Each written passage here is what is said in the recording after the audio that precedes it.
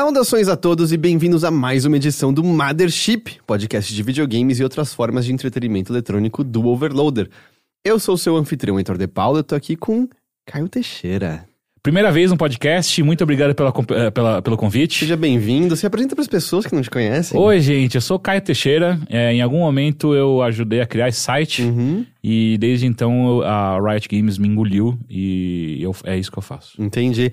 E aí, está de volta ao mundo dos vivos agora? Mais ou menos, cara. Tipo...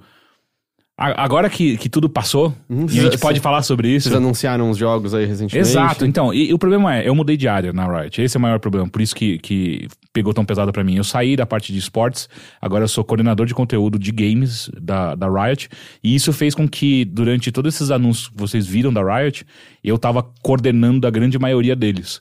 Então eu tava que nem um maluco nas últimas semanas, porque, enfim, vocês viram, foram 4? 2... 3, 4, 5 contando o Arcane, 5 coisas. Foi tipo, foi a versão mobile e de console do LoL, foi o Runeterra, foi o Projeto A, né? Que é o A é o de luta ou de tiro? De tiro. De tiro, o L, que é de luta, né? Sim. E 4. E o Arcane, que é a série. Ah, é verdade. Como eu pude esquecer do anime? Exato. A série. E eu também tô coordenando uma boa parte da CCXP. Então...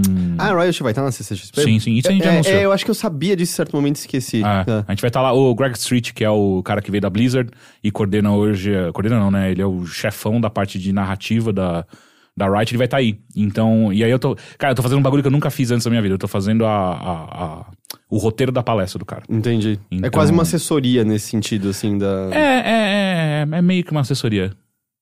Eu nunca tinha pensado dessa maneira. Mas você tá coordenando como vai ser a presença dele no evento, então é uma assessoria, né? Não a presença dele, mas sim a palestra em si. Então é tipo, o que... Eu não vou fazer isso sozinho, obviamente, mas eu tô ajudando a listar quais são as coisas que ele precisa falar. Entendi. Aí você vai ser aquela pessoa que, quando alguém fizer a pergunta, você aparece no microfone dizendo... A gente não tá falando sobre isso agora. Não, né? eu não sou produtor. E sobre o multiplayer? Não, a gente não tá falando sobre ainda isso gente, agora. Calma. Obrigado, próxima pergunta. Entendi. Mas agora, pós-anúncios, as coisas estão um pouco mais tranquilas? Um pouco sim. Semana que vem, por exemplo, eu não vou poder gravar de novo porque eu vou estar em curso. Então aí é uma outra história. Mas depois disso... Tô de boa. A gente tá chegando no fim do ano, cara. Mas aí tem CCXP, e aí eu fico fudido de novo. Ei, o importante é que você tá quando você pode. É verdade. É isso aí. E quem se incomoda com isso, problema teu, é assim que dá, ok? Caralho, cara. Na sua cara, ok? Caralho, cara. Tô brigando contra ninguém, eu acho, porque vendo. todo mundo entende a situação. Pois é. Mas esses são os meus melhores inimigos, os imaginários. Os moinhos. São eles que me deixam acordado a noite inteira. Antes da gente seguir em frente, eu só quero agradecer o Pedro Gabriel e o Matheus Luna, que são pessoas que nos apoiaram em nossas campanhas de financiamento coletivo que você encontra tanto no apoia.se/overloader quanto no PicPay, procurando ali no aplicativo por @overloader. É graças a essas campanhas de financiamento coletivo que isso aqui que você tá ouvindo pode existir. É graças a elas que o Overloader pode se manter operacional, se manter em atividade. Se manter radiante. Radiante, muito radiante. Muito radiante. Como o sol queimando os seus olhos. Então, se você gosta do Overloader, se você gosta desse podcast, se você gosta dos outros podcasts que gravamos, dos nossos conteúdos em vídeo, eu peço, por favor, que você acesse o apoia.se/overloader ou entre no PicPay, no app do seu celular e procure por @overloader e se tornem os nossos apoiadores, porque isso é muito importante para nós e ajuda a gente imensamente.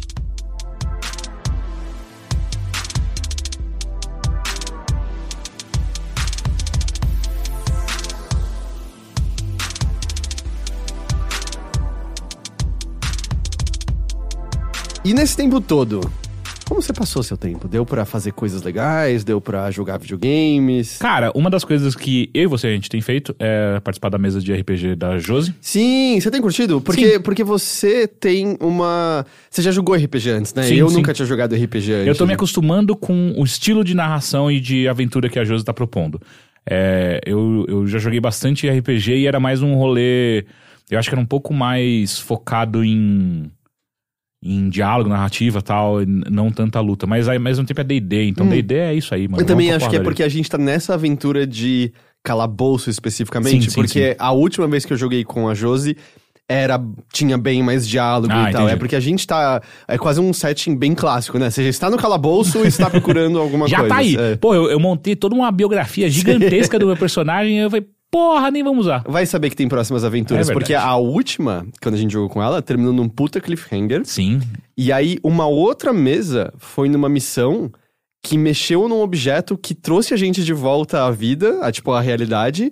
E aí, a gente continuou a aventura do tipo... Eram acho que 300 anos no futuro com os nossos personagens e coisas Ô, assim. louco! Da hora! E foi tudo interligado, assim. Tipo, a outra mesa eram outras pessoas completamente... E a gente, em certo momento, encontrou uma tumba com não lápides, mas caixões. Eu esqueci a palavra que eu tô procurando. Sarcófagos, assim. Sim. Com nomes de antigos aventureiros que, tipo, passaram Tumbas. por aquele... Tumbas que passaram por aquele mundo e eram personagens de outras pessoas e tal. Da hora. Então, vai saber o que está na mente da Josi pro futuro. Então, eu tenho feito isso e por alguma coisa muito estranha do destino, eu decidi começar a voltar, né, a jogar Destiny.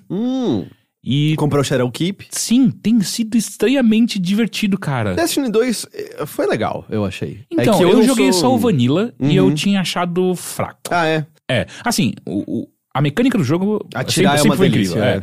Só que não me atraiu em nada a história, eu fiquei meio assim, foda-se. E eu não tava no rolê de loot, sabe? Só que a real é que eu comprei o Shadowkeep e o LK6, que acho que já participou de algum podcast Ele nosso. participou da nossa transmissão de Mortal Kombat. Perfeito. Quem assistiu, tá lá. O LK6, o Lucas, ele tem um clã. Eu não sabia que ele era mó tryhard. Ele manja muito de Destiny. O Lucas, ele tem essa característica de as coisas que ele faz... Ele faz muito. Ele faz muitas, ele entende muito profundamente então, daquilo. e Pergunta aí- sobre Cybercops um dia pra ele.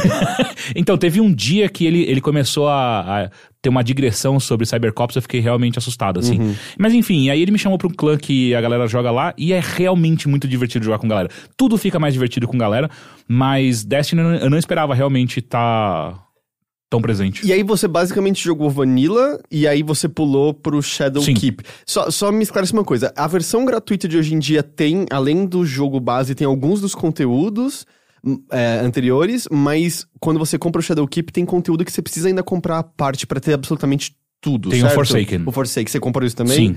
Tá. Porque quando eu ia comprar o Forsaken quando eu fui comprar uma expansão. Eu falei, cara, eu quero jogar alguma coisa nova do Destiny, porque eu já joguei Vanilla. E aí eu fui comprar o Forsaken, tava R$100 e poucos. Eu falei, nem fudendo. E o Shadowkeep tava R$60, alguma coisa assim. E aí eu peguei e aí tanto que o Lucas veio no Twitter e falou, não, cara, compra o Forsaken, não vai compra o Shadowkeep, não vai pro Forsaken ainda. E eu comprei, só que daí nesse inteirinho rolou uma treta lá, né? Porque tava com preço errado. E aí a galera ficou puta com o Steam ou com a Band, sei lá com quem que a galera ficou brava. E aí baixaram o preço pra 40, eu acho. Aí você E comprou. agora eu comprei. E me diz uma coisa, eu não sei se isso foi mitigado porque você tá jogando com galera, mas eu ouvi de algumas pessoas que o onboarding desses novos conteúdos, especialmente pra quem só jogou o Vanilla, é um pouco complicado, que é até difícil de você encontrar quem te dá missões antigas, por exemplo. Você sentiu isso? Sim, se eu não tivesse esse grupo que eu tô jogando com o pessoal, o grande clã chamado Coconautas, foi o Lucas que deu o nome. Ok. O grupo, primeiro que eles criaram um canal do Discord e, mano, os caras colocaram várias coisas. Tem um canal específico só pra quem jogou Vanilla. Começa aqui. Aí você entra no canal e tem tudo o que você precisa fazer se você quer subir de nível. Se você já conhece o jogo, você não jogou nada. Tem um outro canal só pra quem não jogou nada. Enfim. É tipo uns guias mesmo pra você ter noção. Sim. Então eu fiquei... mas é muito complicado, cara. É porque assim, primeiro que fazia muito tempo que eu não jogava Destiny, então eu não lembrava nem como controlar. Tipo, eu não lembrava como usar algumas habilidades, eu tinha esquecido. Então... E tem mais habilidades agora, não é? Tem. Com Acho que tem uma... exato. Tem uma árvore a mais pra cada um dos personagens e tal. E também ele é mais transparente agora em questão de stats que você muda, Sim. não é? Acho que na armadura especificamente. Não sei. era tanto assim? Isso eu não lembrava. Eu acho que no 1 era, e aí eles deram uma... parou de... Escamoteada. Eu acho que o lance eu acho que esses números estavam lá, mas não eram mostrados pro jogador. Então, era difícil você fazer o seu spec do tipo, eu quero que a granada tenha um cooldown menor. E eu acho que eles abriram mais de vez esses elementos RPG. Eu acredito não lembrava que é dessa isso. parte. Mas de qualquer maneira foi... Sem esse grupo, acho que teria sido bem mais complexo de voltar e encontrar tudo que eu queria e tal. Tanto que até agora, tipo, eu comprei o Forsaken semana passada e abri uma nova área do jogo. Só que o jogo não te convida, tipo, ele não te dá nem nada pra você. Você tem que ir pra lá e falar com as pessoas pra você descolar quests daquele conteúdo todo. Então eu fiquei meio, mas sério que os caras nunca iam me chamar em algum momento, tipo, alguém falar, então cola nessa parte que você não foi ainda, porque agora você comprou, então é bom você... Então... Eu ouvi dizer também que é curioso que se você nunca jogou nada, você já começa na torre. Só que aí você vai você faz, tipo, a história do original... E aí tem a destruição da torre. Sim, é que você começa na terra... Na fazenda lá. E aí você vai pra fazenda, Só que parece que você pode ir pra torre direto, assim. Porque que doido. Parece que é meio... Porque lá é o hub, né? E é um hub que você sobe quando você termina o jogo. É spoiler. Não é spoiler. Mas, não é spoiler. Mas é um problema difícil, eu acho, imagino, né? De você abordar com porque tanto você conteúdo. deve... Estranho, eu podia jurar, porque a fazenda em si, além do programa bosta, ela é o hub que é de iniciante. Então dá pra você ir lá e ficar naquele hub. Você não precisa ir pra torre. Mas você tem a torre aberta de cara, né? E você não tinha originalmente isso. Que decisão. Mas eu não sei como você faria de outra forma. É só comportamentalizar. Tipo, se você não tem um level tal, você não pode ir. Mas eu acho que as pessoas reclamariam disso, né? De, peraí, eu só posso acessar aquele conteúdo quando eu terminar o conteúdo vanilla. Não, cara, tipo, o WoW fazia isso. Tinha partes que você só conseguia acessar depois de um certo nível, ou fazer alguma quest. Bom, pelo que eu entendo é isso. E aí você tá jogando mais o quê? O Shadowkeep? Então, o que eu tô fazendo agora na real tô tentando... Que eu cheguei na parte já que tá difícil de subir de nível. Então, é muito devagar que eu ganho mais poder, tá? Eu tô 913, 914, alguma coisa assim. Então você precisa, tipo, fazer muita missão, muito strike, muita... Eu consigo fazer... Tentei fazer uma raid com os caras até agora. As raids são realmente complexas, porque mais do que a dificuldade do tiro, de você passar pelas pessoas, tem mecânicas específicas que são mó treta de fazer. E teoricamente são quebras-cabeças que você tem que descobrir, né? Exato, vez. Então assim, o Lucas já sabe todos de cor, mas você coordenar 6 pessoas numa raid, não, passa a bola pra... Tem um bagulho que é meio queimada, sabe? Passa a bola pra não sei quem, caiu a bola aqui, alguém vai subir aos céus, vai ascender aos céus pra ver qual é a nave... Que tá brilhando a forma X pra todo mundo atirar, sabe? Tipo, cara, é muita coisa pra você fazer, mas tirando isso Então, o que eu tenho me focado muito agora é subir mais de nível, porque só a partir de 940, se eu não me engano, de poder que eu consigo fazer as novas raids. Então até agora eu tô fazendo muito conteúdo do que tem normal, já aberto mas as raids novas eu não consigo fazer ainda. Então eu tô tentando... O Lucas também ajuda pra caralho, tipo, desencana dessa quest, é uma bosta, faz essa aqui e vai, saca? Você já chegou a fazer meio que a parte de campanha do Forsaken? Que é o da morte do Cadence 6, não é isso? Sim, não fiz ainda. Ouvi dizer que é muito, muito da hora mesmo. Sim, até mesmo quando eu fui comprar, me apontaram que a parte da história... O conteúdo do Forsaken não é tão legal, mas a história em si é muito... O conteúdo que eu quero dizer é as quests ou até mesmo as raids não são muito... strikes, né? Não são muito divertidas, mas o conteúdo... A evolução da história é muito, muito foda. Tá no PC. Tô no PC. É porque agora você pode saltar o save pra... É que não é crossplay, mas... Eu tava com uma coceira pra voltar pra Destiny 2 também. O lance é que é uma coisa que você quer se dedicar, né? Assim, cara, se você tem um grupo, ajuda bastante porque daí você combina. Tipo, cara, na terça-feira vamos fazer? Vamos. E aí você entra e numa sentada que você faz com uma galera, você pega muita coisa. Porque daí você vai das coisas mais difíceis e tal, então isso dropa bastante item interessante. Então... É que essas coceiras... Não, eu tô com Warframe instalado. Cara, quem é que tava falando comigo? Alguém tava falando comigo exatamente sobre Warframe. Eu só não joguei ainda porque me avisaram que acho que agora em novembro eles vão lançar... uma nova expansão. Não, eles vão mudar pra deixar tudo melhor pra quem tá começando o jogo.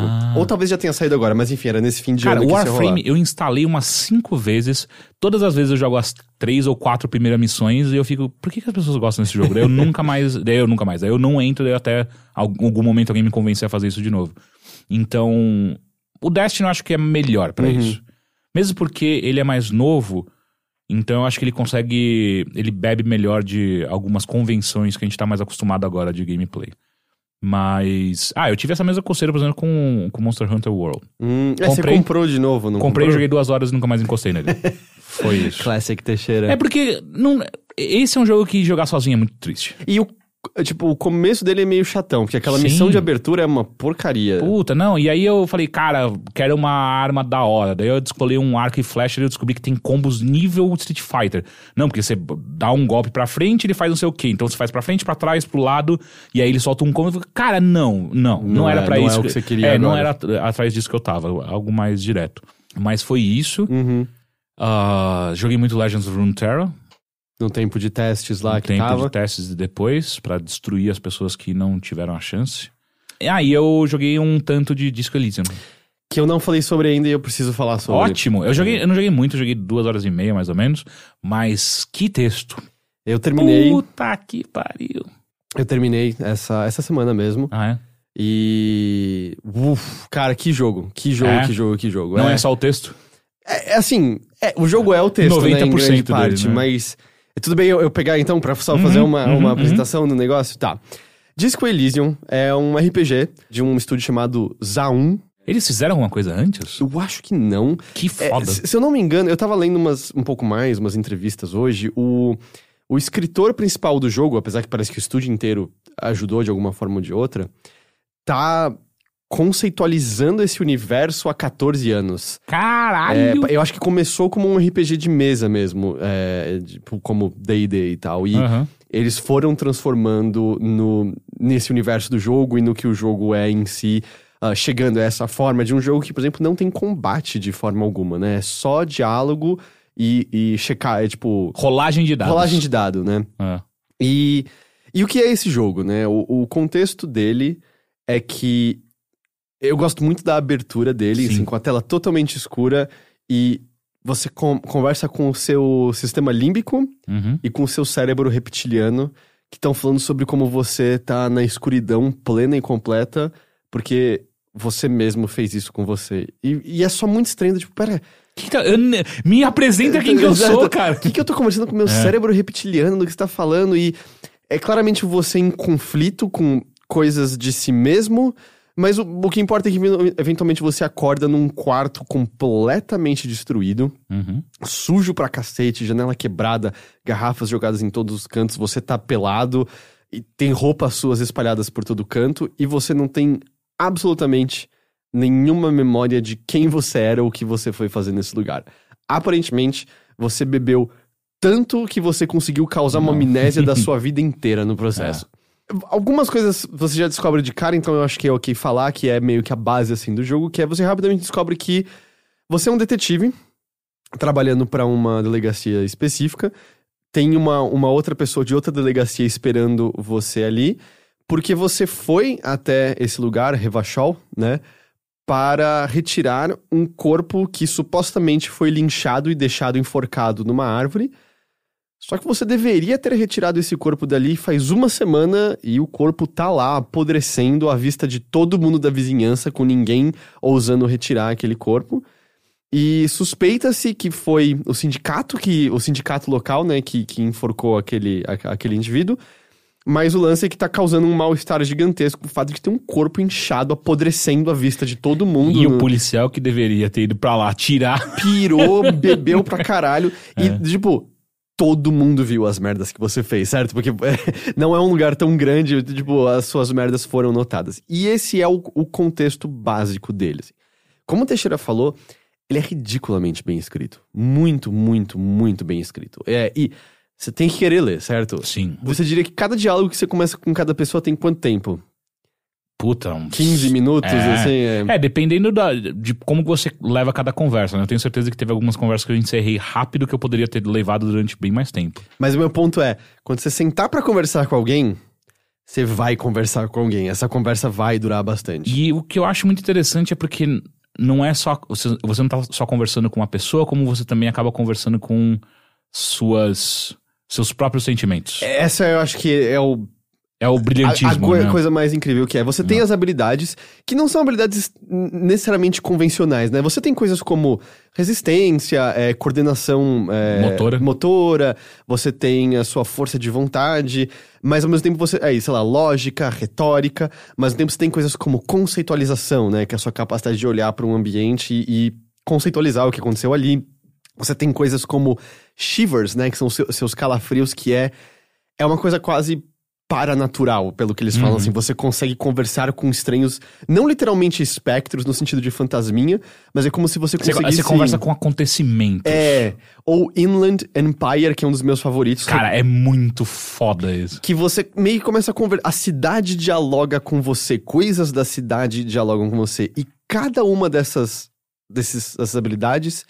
é uma personalidade distinta conversando com você. E eu não sei se você reparou esse detalhe, eu demorei umas horas pra notar. Porque você tem aquela... A parte de habilidades, né? Você tem a informação básica e você pode ver a informação mais detalhada. Uhum.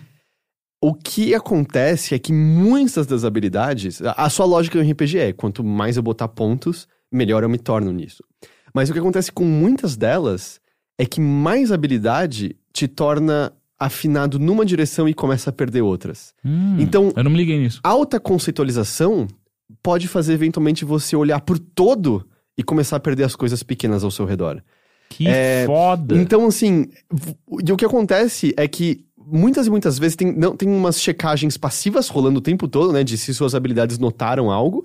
Do tipo, você me fala... Tipo, você pegou a chave? Não, eu não peguei a chave. Aí tem uma rolagem passiva. Automática. O seu drama diz... Não detecto mentira na voz dele.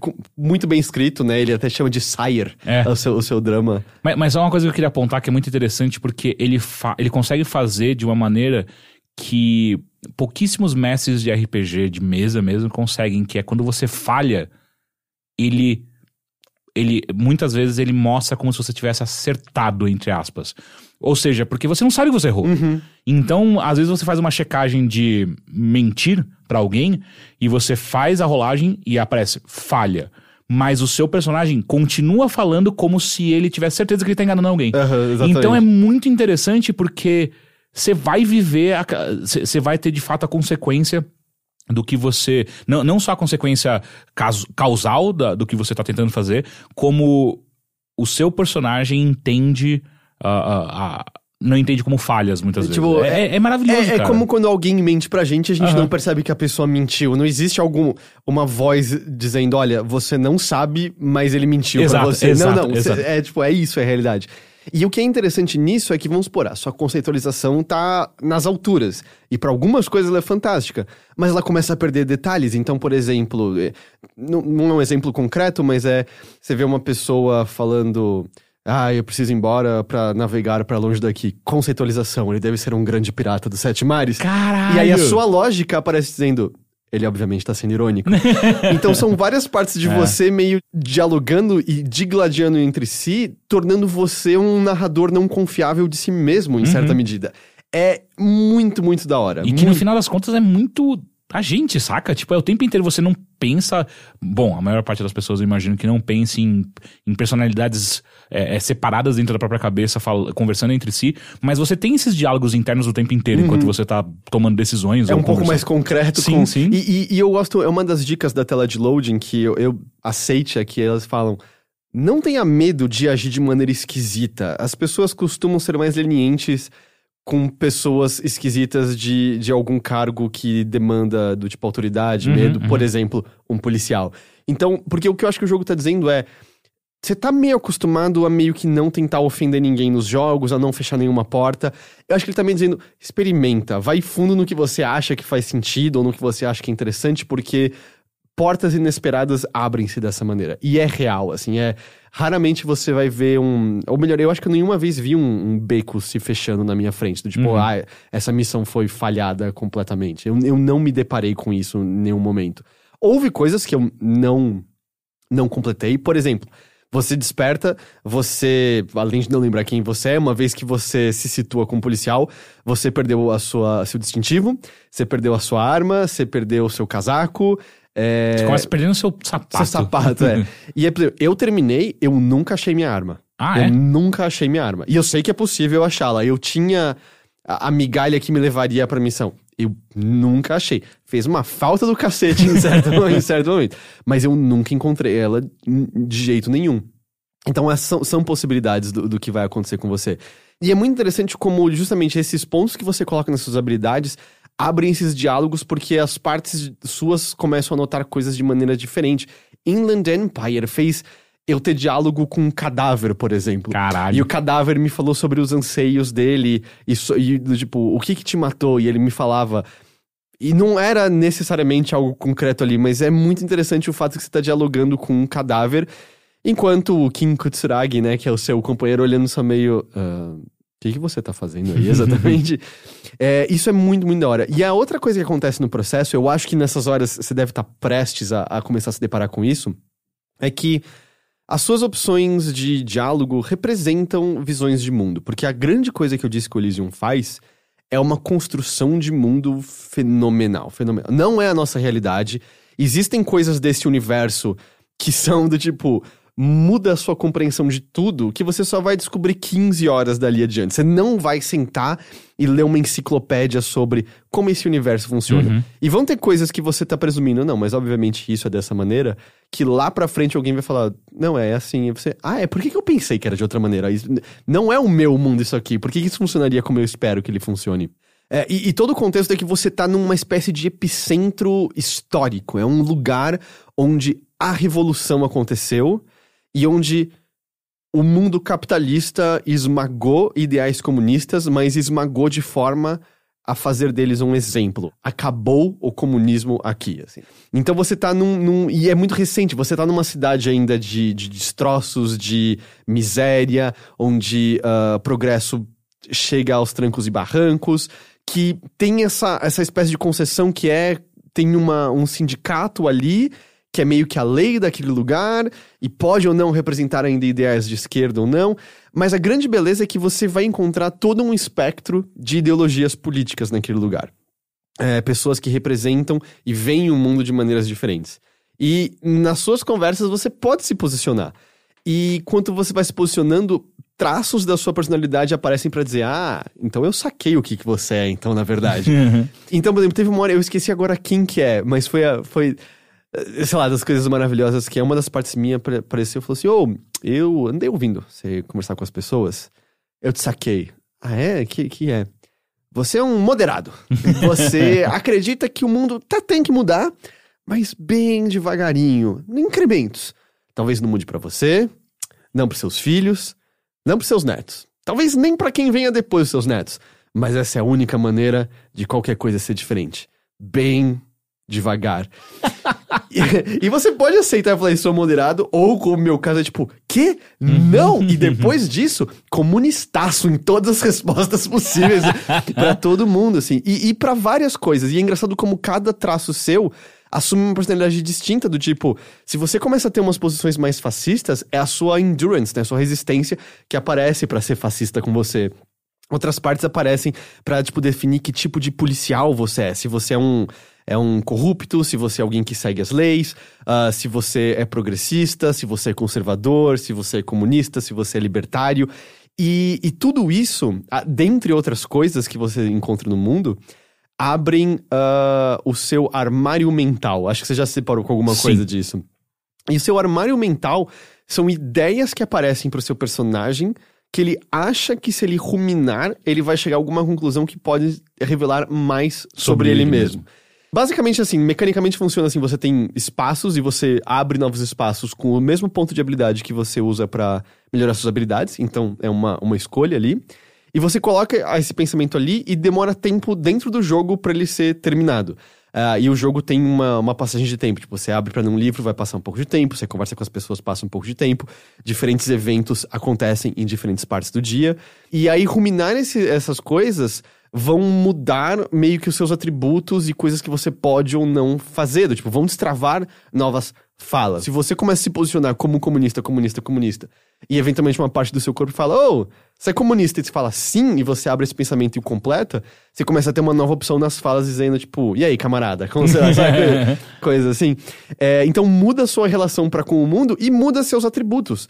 E alguns pra muito pior. Do tipo, teve um deles que eu achei que ia ser a coisa mais fantástica, e eu não quero falar qual pra todo mundo descobrir por conta própria, mas termina falando, é um caminho bom, mas é um caminho difícil. E aí eu tomei, tipo, 3 penalidades diferentes. Caralho. E você pode gastar um ponto pra esquecer aquele pensamento, mas é interessante como... não, agora eu vou, né? Exato. Agora eu sou isso. E também, tipo, tem o tempo que você gastou, o ponto que você já gastou pra aquilo. Então, mesmo que você queira esquecer, teve consequências já ali. Porque, aliás, isso é também uma mecânica fundamental do jogo. Você tem 2 tipos de checagens ativas, né? A vermelha, que é, tentou uma vez... Acabou. Nunca mais você pode. E a branca, que você pode tentar de novo, desde que você ponha um ponto naquela habilidade novamente. Então o jogo é uma série de escolhas suas, porque você completa tarefas que variam de maneira imensa, desde ajudar pessoas até do tipo... Você claramente tem um problema com bebida, e aí uma parte do seu corpo fala, você não tá afim de tomar umazinha? E isso vai trazer consequências. O seu colega de outra delegacia vai olhar, tipo, mano, você tá bebendo no trabalho. O que você tá fazendo? As pessoas ao seu redor estão, tipo, meu, você é o policial menos profissional do mundo. Mas beber, além de trazer uma consequência física, causar um dano físico em você, vai completar essa tarefa e te render experiência, que por sua vez pode render um ponto de habilidade, que por sua vez você pode botar uma habilidade pra ganhar uma nova chance em fazer um teste de habilidade, que pode abrir toda uma nova parte da sua investigação, porque você pode falhar na sua investigação, você pode não descobrir as coisas no fim dos dias que o jogo dura, né? Então, é uma série de escolhas. Eu vi uma pessoa dizendo que ela chegou num beco sem saída.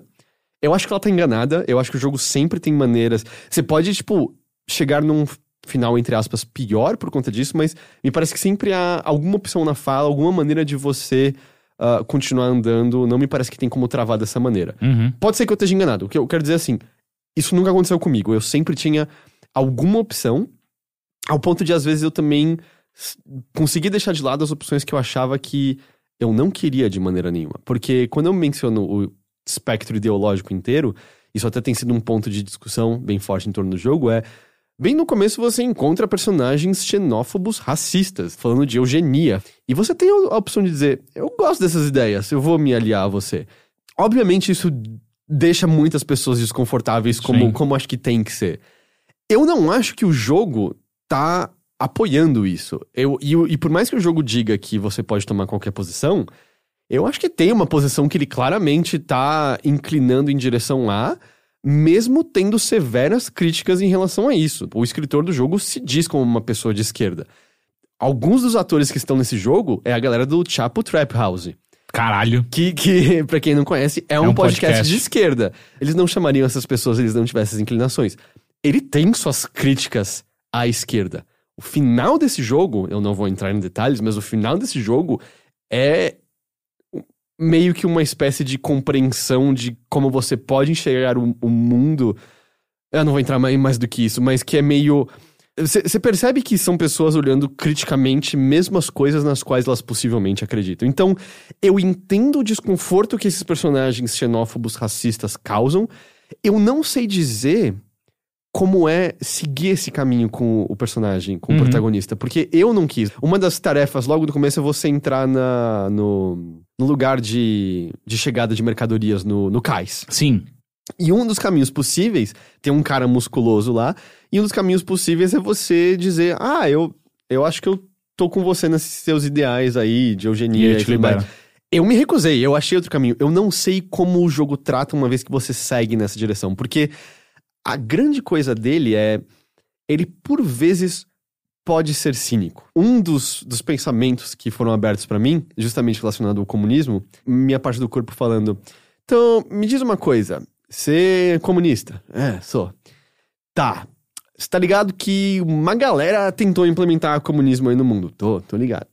Tá ligado que não deu muito certo, né, nenhuma vez. Essa última vez aí, essa revolução, cara, morreram milhares de pessoas. Então você tá me dizendo que todos os intelectuais, todos os pensadores, todo mundo que passou a vida estudando isso, todos os combatentes, todos eles falharam e você tá achando... que você vai ser a solução pra isso. Existe um cinismo nisso, ao mesmo tempo que eu acho que é um comentário bastante real sobre uma ideologia, mas eu acho que o jogo consegue ser muito sincero frequentemente. Tem partes do texto, assim, lindas, lindas e lindas, e uma das que mais... pequenas falas que permanecem comigo, tipo uma... Eu não sei se já chegou num telefone e ligou para um número aleatório. Não. Eu peguei um telefone uma hora e eu fiz uma rolagem de dados e me veio à memória um telefone. E aí ele disca, e lembrando que você não tem memória de nada, e ele disca, e do outro lado você ouve uma voz de mulher acordando, porque ela deve estar num horário diferente do seu, e aí você ouve a voz dela, e imediatamente eu tomei dano moral, que é uma das vitalidades suas. E uma das opções de fala que aparece foi: ouvir a sua voz faz com que eu queira me transformar em pó. Cacete! E tipo, é lindo. Eu, pessoalmente, acho lindo, pelo menos, sabe? E ele consegue constantemente coisas que você inicia achando que é só pra ser engraçado, que é só pra ser escrachado, que é só pra tirar com a cara de alguém. Horas mais à frente, se torna algo muito honesto e sincero, que meio que explora a humanidade Eu não sei nem mais se é do personagem ou se é sua como jogador, porque eu senti que eu consegui moldar o meu personagem. Eu não quero nem falar o nome dele, porque isso é uma descoberta que você tem que fazer também. Porque eu senti que isso eu sei o nome do meu, mas eu não sei se é o nome ideal. Assim, pra você ter noção, enquanto eu tive escolhas conscientes, que eu às vezes fazia um pouco rindo do tipo, comunistaço, isso aí, e em escolhas sinceras, eventualmente uma das minhas partes virou e falou assim, eu já sei que tipo de policial você é. Que tipo de policial eu sou? Ela... Você é um policial que só se sente culpado de tudo absolutamente o tempo todo e se sente culpado diante de todas as pessoas toda hora. Caralho! Vai se fuder, jogo, tá ligado? Mas é óbvio que esse foi o policial que eu fiz, tá ligado? É óbvio que esse é onde o Heitor caiu ali sem querer, sabe? Porque eu tava pedindo desculpa pras pessoas o tempo todo. E o engraçado é que isso dá de repente, uma autoconsciência de por que eu tô me importando dessa maneira? Existe outra maneira de eu me importar? E você começa a navegar o jogo de outra forma no processo. Mas é isso que eu quero dizer que, tipo, tem uma sinceridade muito grande nessas horas. É muito, muito interessante. Ao mesmo tempo que ele dá suas risadas. Teve uma hora que quando ele fez do moderado, tinha as opções, né? Tipo, aceito isso de maneira nenhuma. E a quarta opção foi... Esse pensamento tá aparecendo porque eu pego a opção D toda hora? Então, ele navega por ideias complicadas, por coisas que não deveriam ser compatíveis... E tudo funciona de uma maneira fantástica, de alguma forma. Assim, me fala um pouco mais, porque eu, no fim, puxei pra um monólogo. Como você tá sentindo essas 2 horas que você É engraçado, porque o começo do jogo, a primeira coisa que eu pensei quando começa esse diálogo interno na escuridão é, nossa, que pedante. Puta que pariu, que jogo pedante. Cacete, porque...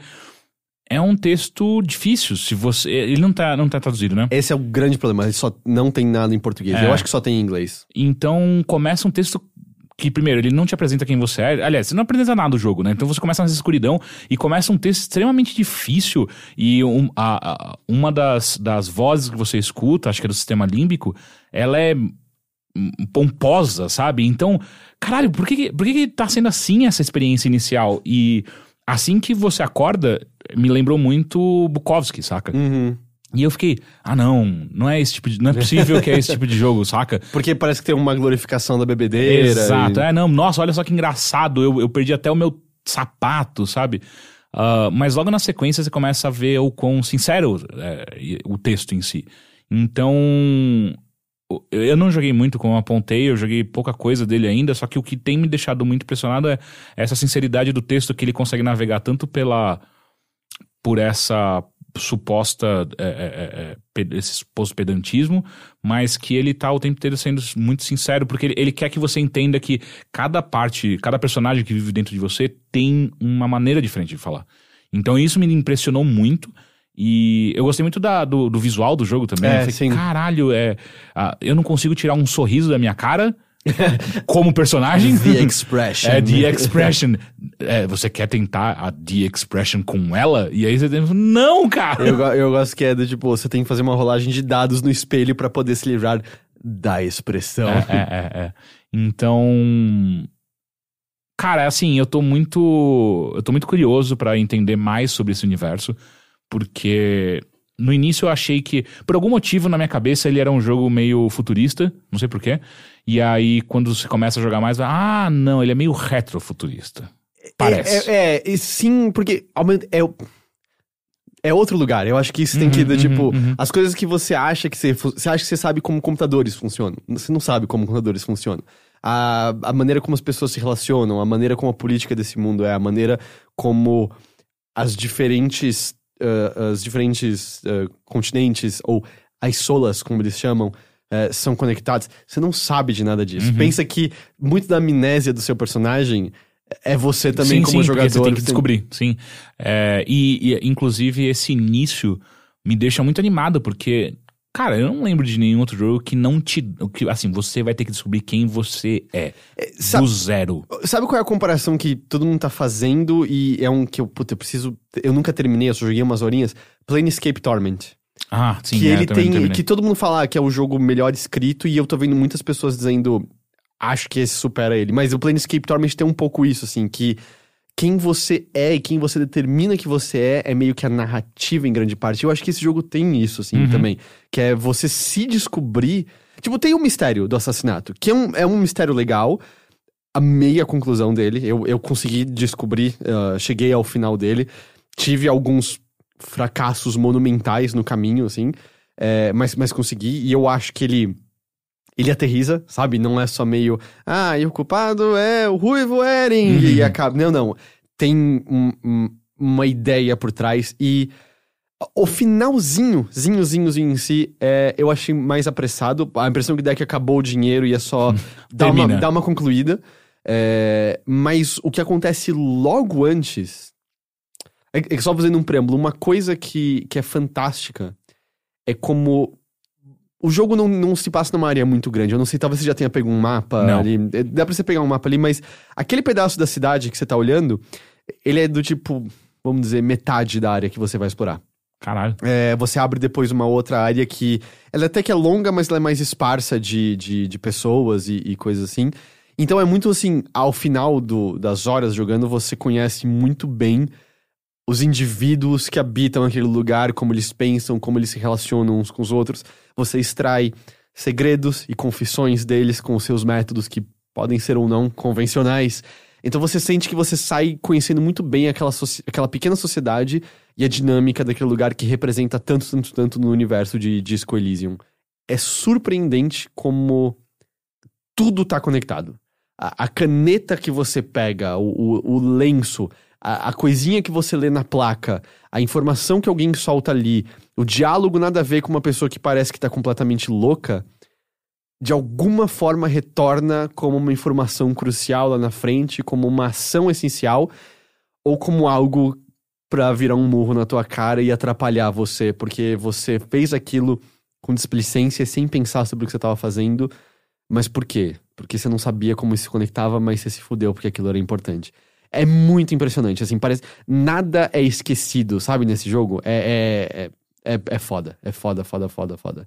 Preciso jogar o resto dele. Sim, cara, realmente joga. Eu terminei, pra mim deu 31 horas, mas eu vi pessoas que deu menos, por exemplo. Eu realmente tentei fazer tudo, eu li tudo. Cuidadosamente tudo. Eu botei muitos pontos em enciclopédia, que é muito legal pra te ajudar a entender sobre coisas, mas eu diria que 70% da informação que ela te dá é completamente inútil pra qualquer coisa. Enciclopédia também é uma personalidade dentro de você, que é basicamente, tipo, o exemplo melhor que eu tenho pra ela agora foi que logo no comecinho do jogo que eu vejo um cara que tá não é empanando, como é que é? Taxidermia, ele está... empalhando. Ele tá empalhando e automaticamente popa na sua frente, enciclopédia. Este é um tordo de não sei da onde. Ok, agora eu tenho essa informação. E às vezes vai ser útil, mas tem... teve uma garota que tava usando um microfone de contato, que é um contact mic. E aí minha enciclopédia, contact mic, um boxeador que foi campeão. E aí é uma fala, tipo, isso aí que você tá fazendo não tem a ver com o boxeador contact mic, é tipo... Não, cara, não tem nada a ver do que você tá falando. E é só, tipo, tá ali e tá mais te atrapalhando do que qualquer outra coisa. Parece a minha cabeça. A minha cabeça é recheada desse tipo de conhecimento estúpido. Então, assim, eu li com calma tudo, mas, cara, eu tava completamente encantado. Eu amaria retornar a esse mundo se as A1... Você acha que não dá pra refazer? Você diz jogar de novo? Eu tô interessado em jogar de novo com habilidades completamente diferentes e... Fazer outras coisas. Eu sei de algumas coisas que eu não vi, que eu andei dando uma pesquisada sobre. Eu não consegui, por exemplo, abrir uma tranca que ela é aberta com retórica. Você tem que usar você tem que usar a sua retórica num cadeado e convencê-lo de se abrir. Mas eu achei uma coisa interessante porque você escolhe logo no início qual arquétipo que você é. Mas você pode fazer personalizado também. Exato. Então assim, eu fui pro... Eu tava... são 3, né? O da força, da físico, o da inteligência e o da... São 3 ou 4? Acho que são 4. É porque o mais de cima é o que tem enciclopédia, conceitualização, drama. Aí o de baixo é o que tem Inland Empire, Shivers, tarará. Aí o de baixo é o que é físico, que é resistência e tal. E o mais embaixo é coordenação motora, Tu podia jurar que era isso. Composure, né? Eu fui pro lado onde tinha mais inteligência, porque eu falei, cara, é um RPG, acho que eu vou me beneficiar disso. Então, agora eu tô bem curioso. Quem é que foi pro lado da força? O que acontece, saca? Eu também fui pro lado especialmente da inteligência emocional e da inteligência como um todo, assim. Mas meu físico era ridículo, eu não conseguia fazer nada, assim. Mas eu fui melhorando Tem com o muitos tempo. checks de... Depende de como você faz. Mas então, algumas das coisas se você usar bebidas e drogas, você aumenta o cap total dessas habilidades. E algumas das coisas que você internaliza na memória também podem. Então, tipo, teve uma que eu fiz que aumentou o cap de tudo físico em 1. E aí, de repente, mesmo eu não tendo botado tantas coisas, eu tenho a capacidade de fazer algumas coisas. Aprimorar. E uma maneira como eu acabei jogando muito foi que eu fazia o level e eu não botava o ponto na hora no que eu queria. Eu esperava eu chegar diante de uma checagem que eu considerava importante, especialmente se ela era branca. Eu tentava uma vez e falhava, eu entrava no menu, botava um ponto naquilo e aí tentava de novo com uma porcentagem de chance melhor. Então eu senti que assim eu conseguia garantir que as que eu queria realmente, eu conseguia. E você pode fazer um save scam. Você pode salvar antes de um diálogo e tentar de novo, até porque o jogo fala, se sair 6-6, você vai ter sucesso sempre, não importa quão lixo você seja nessa habilidade. Então, dá pra você salvar e ficar rodando dados até de novo. Eu não fiz isso, eu acho que tira a graça. Uma das belezas das coisas é você aceitar as consequências. Mas cada um joga como bem quiser. E também só uma mínima coisa que eu não gostei é que as suas roupas mudam suas habilidades. Então o que acontecia era do tipo, ok, cheguei numa checagem que é eletromagnetismo lá, como é que é? Atração eletromagnética, sei lá. Aí você trocava de roupa. Então, aí eu saía do diálogo, abria meus itens, tá? Qual roupa aumenta? Essa, põe essa. Vamos lá conversar. Fazia, tirava. Então, eu gostaria que tivesse algum tipo de atalho, sabe? Do tipo, me veste com o que vai me dar mais pontos nisso daqui, por exemplo. Assim, mas aí eu acho que... E se não tivesse isso, as sabe? Roupas em si? É que eu acho que é uma maneira de você poder ganhar uns bônus em alguma coisa, mas vira uma coisa... Então. Pera aí que eu já te respondo sobre isso. Troca a roupa aqui, troca. Exato. Então, o que a gente tava falando mesmo? Mas é uma das pequenas coisinhas, assim, que me incomodou um tiquinho, mas nada demais. Você mencionou do gráfico, eu gosto muito dessa... Parece que é meio pintado tudo, às vezes com os traços de esboço junto do negócio, né? Eu senti muito parecido com aquarela. Tem uma coisa, né? Aliás, uma curiosidade, eu tava lendo numa entrevista, eles tinham chamado um artista pra fazer vamos dizer, os logos das habilidades.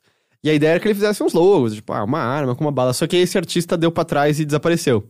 E aí eles tinham uma pessoa na equipe, mas era uma pessoa que se foca muito em retratos. E aí ele fez cada habilidade ser um retrato. E aí foi aí que eles olharam e falaram, e se cada uma tiver uma personalidade? Você vê que nem todo erro é um erro. E eles também mencionam uma ideia que eu achei muito legal, que eles falam assim, em RPG, você pode ser o fodão dos fodões. Você é o melhor guerreiro, você é o líder aqui. Mas você ainda é o capacho, né? Porque você recebe quests e as pessoas estão falando, faz isso. A ideia deles e se é você mesmo falando pra você mesmo? É muito mais... Você se dá uma... Você determinando o caminho pra onde você quer seguir, né? E aí um outro detalhe que é uma coisa que eu acho que... Quando aparece você sente, mas não tá lá o tempo todo, a música é muito, muito, muito boa. E eu acho que ela é excelente pra um clima... O jogo tem um clima melancólico. Por ele inteiro, assim. Sua figura é, obviamente, uma figura melancólica. O Revachol é um lugar que, ao mesmo tempo, tá apinhando de história e, ao mesmo tempo, tá esquecido e estagnado pela história.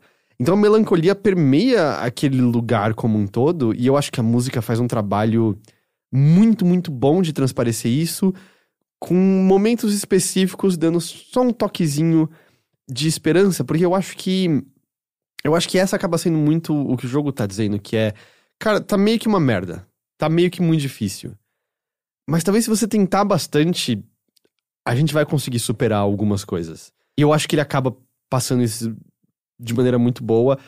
De novo, o evento logo antes desse finalzinho, é uma das coisas assim, eu tava... Sabe quando você tá sorrindo meio... Cara, eu não acredito que uma coisa tão foda tá acontecendo aqui na minha frente. Eu não acredito que essa porra tá se amarrando dessa maneira que eu não esperava, que eu jamais achei que esse elemento seria pego de volta aqui nesse momento, e faz completo sentido temático e emotivo. É muito, muito foda, assim. Sinceramente, eu ainda tô no calor do momento. Eu terminei ontem em relação a essa gravação. Mas se você me perguntar agora, é o melhor jogo que saiu esse ano, assim, com uma certa folga, sabe? Caralho. É onde eu tô com esse jogo nesse momento. Assim, é de tipo, a gente vai lembrar desse jogo por muito tempo. A gente vai lembrar como, dos melhores jogos já escritos, né? É Disco Elysium, sem dúvida alguma. Eu tô muito, muito, muito feliz com ele, cara. Que bom, muito, muito, que muito. bom. Eu gostei demais. É uma pena só isso. Cara, se você não fala inglês, é impossível tirar proveito dele. E não tem tradução. Pelo menos assim, é tudo... Tem fala, mas é pouco, é tudo texto. Dá pra você sentar com um dicionário, se alguma coisa te trava e ir entendendo o que tá ali aos poucos. Mas é uma pena, assim. Seria lindo se alguém fizesse uma tradução, mas daria um difícil, trabalho do cacete, né? Traduzir esse jogo. É muito... É o problema de ser tão bem escrito, né? É. Que não é tão simples assim. E o que eu quero dizer não é ser pomposo, mas é que ele brinca com muitas alegorias, com coisas interessantes que não é, às vezes, tão fácil de traduzir pro português. Então... Sim. Cara, eu fiz live disso há 2 semanas. Foi treta. Tipo, Você foi traduzindo? Eu fui tentando, assim, mas é foda que tem alguns termos que você dá uma pulada. Que é aquela coisa, assim, tem coisa que você entende, mas traduzir é uma habilidade completamente diferente, né? E eu fui tentando dar significado, pelo menos, pro que tava acontecendo. Obviamente, eu não transpareci nem 10% da beleza do que tava no texto, né? Mas foi... Nossa, eu gostei demais desse jogo. Cara, joga mais, porque eu adoraria conversar depois. Sim, eu quero. As suas escolhas e tal. Você tem mais alguma coisa que você pensa sobre ele? Não. Então isso é Disco Elysium. Tá no Steam, até onde eu sei é só no Steam mesmo. E não tá caro, né? Tá tipo 40 e poucos reais, eu acho. Eu acho que é mais ou menos isso. Disco Elysium.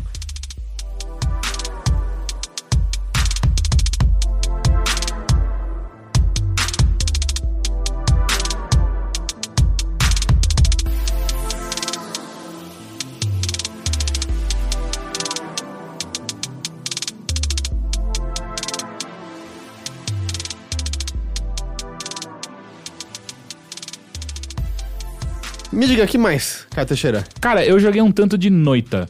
E é um jogo divertido, cara. A gente tem um vídeo no Overloader pra você assistir e ficar um pouco mais claro o que eu vou falar, mas basicamente é um dungeon crawler proceduralmente gerado. Eles falam que todo pixel tem a sua física simulada nele. E é verdade. Então, assim, você é meio que um mago, pelo que eu entendi. Você usa um cetro, uma varinha, sei lá. E aí você entra numa... Não tem... eu não vi nenhuma história ali no meio ainda, eu só entendi que, tipo, você entra numa dungeon e você encontra desde animais... desde monstros até seres humanos deturpados, enfim... Só que daí eu fui até o 3º mundo, eu acho, e ali já tinha, tipo, uma galera com jetpack voando, muito louco. Você conseguiu passar daí? Eu acho que o 3º foi o máximo que acho que foi onde eu parei. Mas, enfim, qual que é a parte divertida desse jogo é que você... Tudo reage a tudo que você faz dentro do jogo. Então, e você ganha magias e armas das mais variadas que tem. E você se machuca muito fácil também com as próprias coisas que você faz. Então uma coisa que é uma tática extremamente válida, uma hora eu peguei uma varinha que soltava um tiro de fogo, só que ela deixava um rastro de fogo. Então tudo na direção que eu atirava, tudo começava a pegar fogo. Então muitas vezes que era, tipo, eu não tô nem tentando acertar o inimigo, eu só jogo pra pegar fogo e ele vai pisar ali e vai dar certo. Só que daí o que acontece é que eu também tenho que esperar essa porra desse fogo apagar. Então, e você tem um voo que você pode melhorar ou não, mas enfim, você tem um voo que você consegue se desviar de algumas coisas, mas de maneira geral, você tem que tomar cuidado até onde você pisa. E inclusive, às vezes você estoura um agulho de óleo, se você pisar, você vai ficar com esse óleo em você. E se você chegar perto do fogo, você vai começar a pegar fogo que nem um louco. E aí você tem que achar água e enfim. Ele é tudo muito reativo dessa maneira, sim, né? Sim. Eu fiquei muito espantado, assim, como você dispara no líquido, você vê a resistência do líquido nos seus projéteis. Você estoura como se fosse worms, né? Assim, os ambientes e a água escorre, óleo escorre, fogo pega na madeira. E coisas acontecem do tipo, puta, tem uma poça de veneno ali. E aí você explode alguma coisa nela, vira um gás venenoso. Então, tudo tem as suas formas físicas, né? Então tem desde o sólido até o líquido e o gasoso. E tudo pode reagir de alguma maneira e muitas vezes são esperadas, outras são inesperadas, como por exemplo foi essa de... Eu joguei, eu tentei explodir um inimigo e aí saiu esse gás, eu fiquei, ué... Será que isso dá dano? Sim, dá dano. Não tem nada que é permanente, né, de melhoria. Do tipo, cada run começa do zero. Não, sim, é do zero. Não é tipo roguelike, assim. Não. O que tem de permanente é que você, no final de cada level, você chega numa sala que você pode comprar e escolher algumas habilidades. Você pode comprar alguns itens que você vai usar durante a próxima parte do mapa e algumas habilidades que ficam pra você durante toda essa run que você tá jogando. Então eu já peguei coisas de... Todo o dano que eu dava, eu sugava um pouco de vida. Então isso ajudava em alguns inimigos e tal. Mas enfim, a parte interessante desse jogo é isso. Tipo, você descobrindo várias maneiras de você passar pela fase. Então teve uma vez que eu comprei várias coisas de bomba e aí eu cavei meu buraco até chegar na saída. Eu não fiquei lutando contra inimigos. Eu tinha também um mapa, então ele mostrava, tipo, é pra baixo. Falei, então foda-se. E aí eu comecei a tacar bomba até chegar lá e passei. E passar. E como ele não tem nada de... o que você ganha é ouro pra você poder comprar coisas nessa sala, mas você não tem experiência. Então, se você não matar ninguém, o que você tá perdendo é só ouro. Você não tá perdendo... Mas você não vai necessitar do que ele tá vendendo, eventualmente? Depende. Porque assim, você tem a oportunidade de você comprar algo e logo na sequência é a habilidade que você escolhe. Até agora eu achei muito mais úteis as habilidades do que as coisas a serem compradas.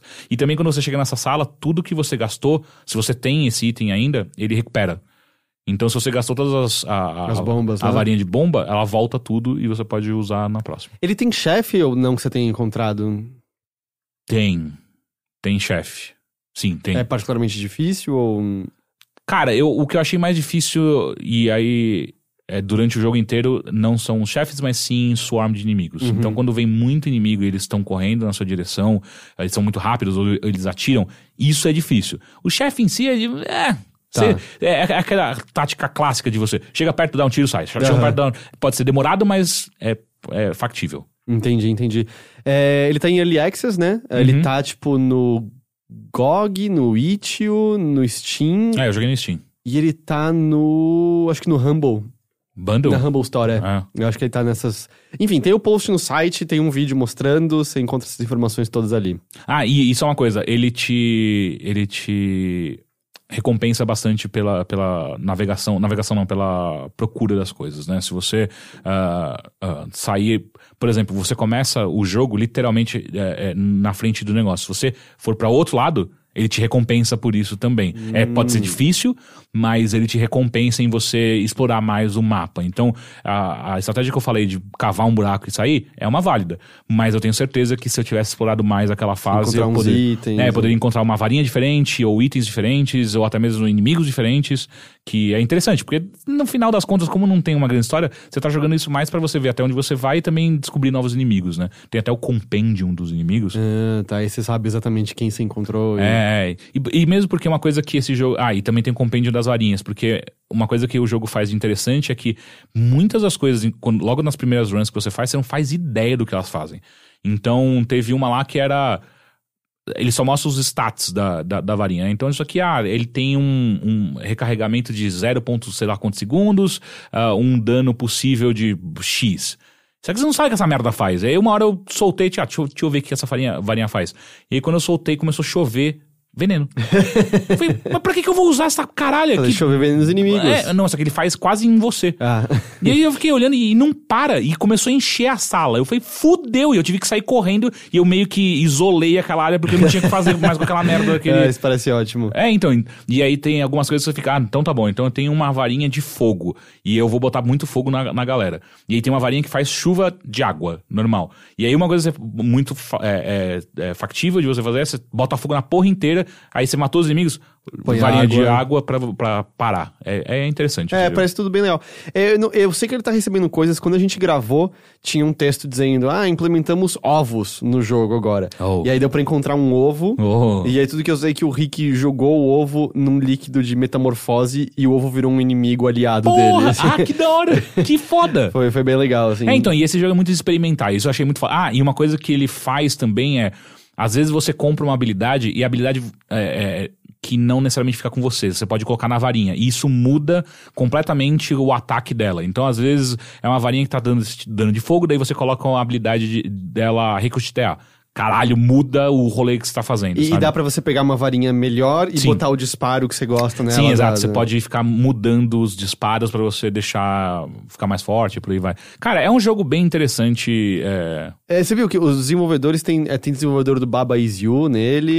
Tem Isso explica muita coisa. São 3 jogos, 3 desenvolvedores. Um é do Baba Is You, um daquele Super Crayon Deluxe, alguma Não coisa joguei, assim. mas sei Eu que também é. nunca joguei. E o outro eu tô me esquecendo, mas é um jogo grande, conhecido, legal também. Interessante. Então, ele tá em Early Access, então assim, tem muita coisa sendo implementada, mas ele funciona bem já, né? Cara, se você tá atrás de uma diversão despretensiosa, ele é ótimo.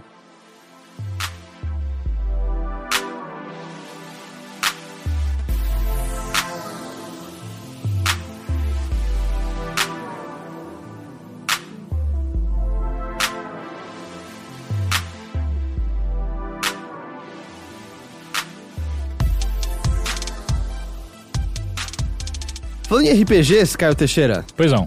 eu joguei aproximadamente 4 horas de The Outer Worlds. E aí? Né, o novo RPG da Obsidian, mesmo estúdio responsável por Fallout New Vegas, por exemplo. E acho que muita gente sabe, The Outer Worlds é um jogo que tá bem assim nos moldes de Fallout, especificamente esses Fallouts mais recentes, como o 3, New Vegas e o 4. Aquilo que acho que é sempre falar que eu joguei o 3 e o 4, eu nunca joguei o New Vegas. Que, pelo que eu entendo, de longe é o que as pessoas mais gostam desses novos. Isso é muito louco, né? Porque eu joguei um pouco, eu não joguei tudo no New Vegas, eu joguei, sei lá, umas 5 horas do New Vegas. E a história foi a coisa mais fraca que eu achei dele. Mas às vezes é que tava faltando começar. E eu sou a pessoa... Eu aguentei 8 horas de Fallout 4, eu parei porque eu achei um saco absoluto. E o 3 eu me forcei a terminar e eu nunca gostei dele. O 3 eu gostei bastante. E o que acontece com The Outer Worlds é que tem muitas mecânicas similares. Eu sinto que é uma espécie de vibe similar, vamos dizer, o tipo de RPG que ele é. Porém, eu acho que ele é muito melhor escrito do que qualquer coisa que eu vi no Fallout 3 ou 4. A premissa é a seguinte. Você é um colono numa nave que tá à deriva, eu não lembro agora, mas é algo como 100 anos. Tá todo mundo em sono de criogenia. O que acontece é que não era pra vocês terem passado tanto tempo assim dormindo em criogenia.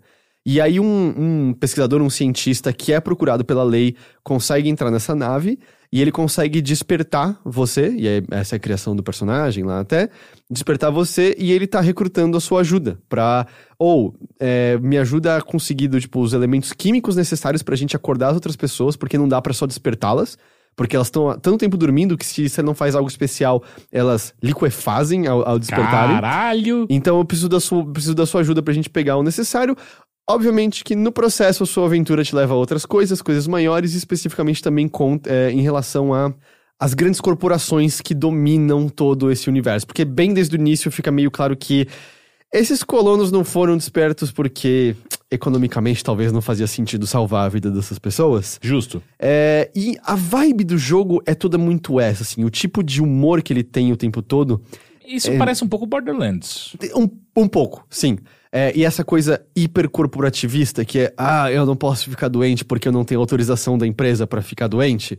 Esse humor. Que é um pouco batido, mas eu acho que The Outer Worlds faz ele funcionar. Eu dei umas risadas de vez em quando, tem bons textos. Eu gosto de, por exemplo, quando as pessoas estão falando de um produto delas, tipo, sabe o que você precisa? Você precisa, sei lá, da Coca-Cola, porque é o único que bota um sorriso no seu rosto, sabe? Eles colocam um slogan logo em seguida.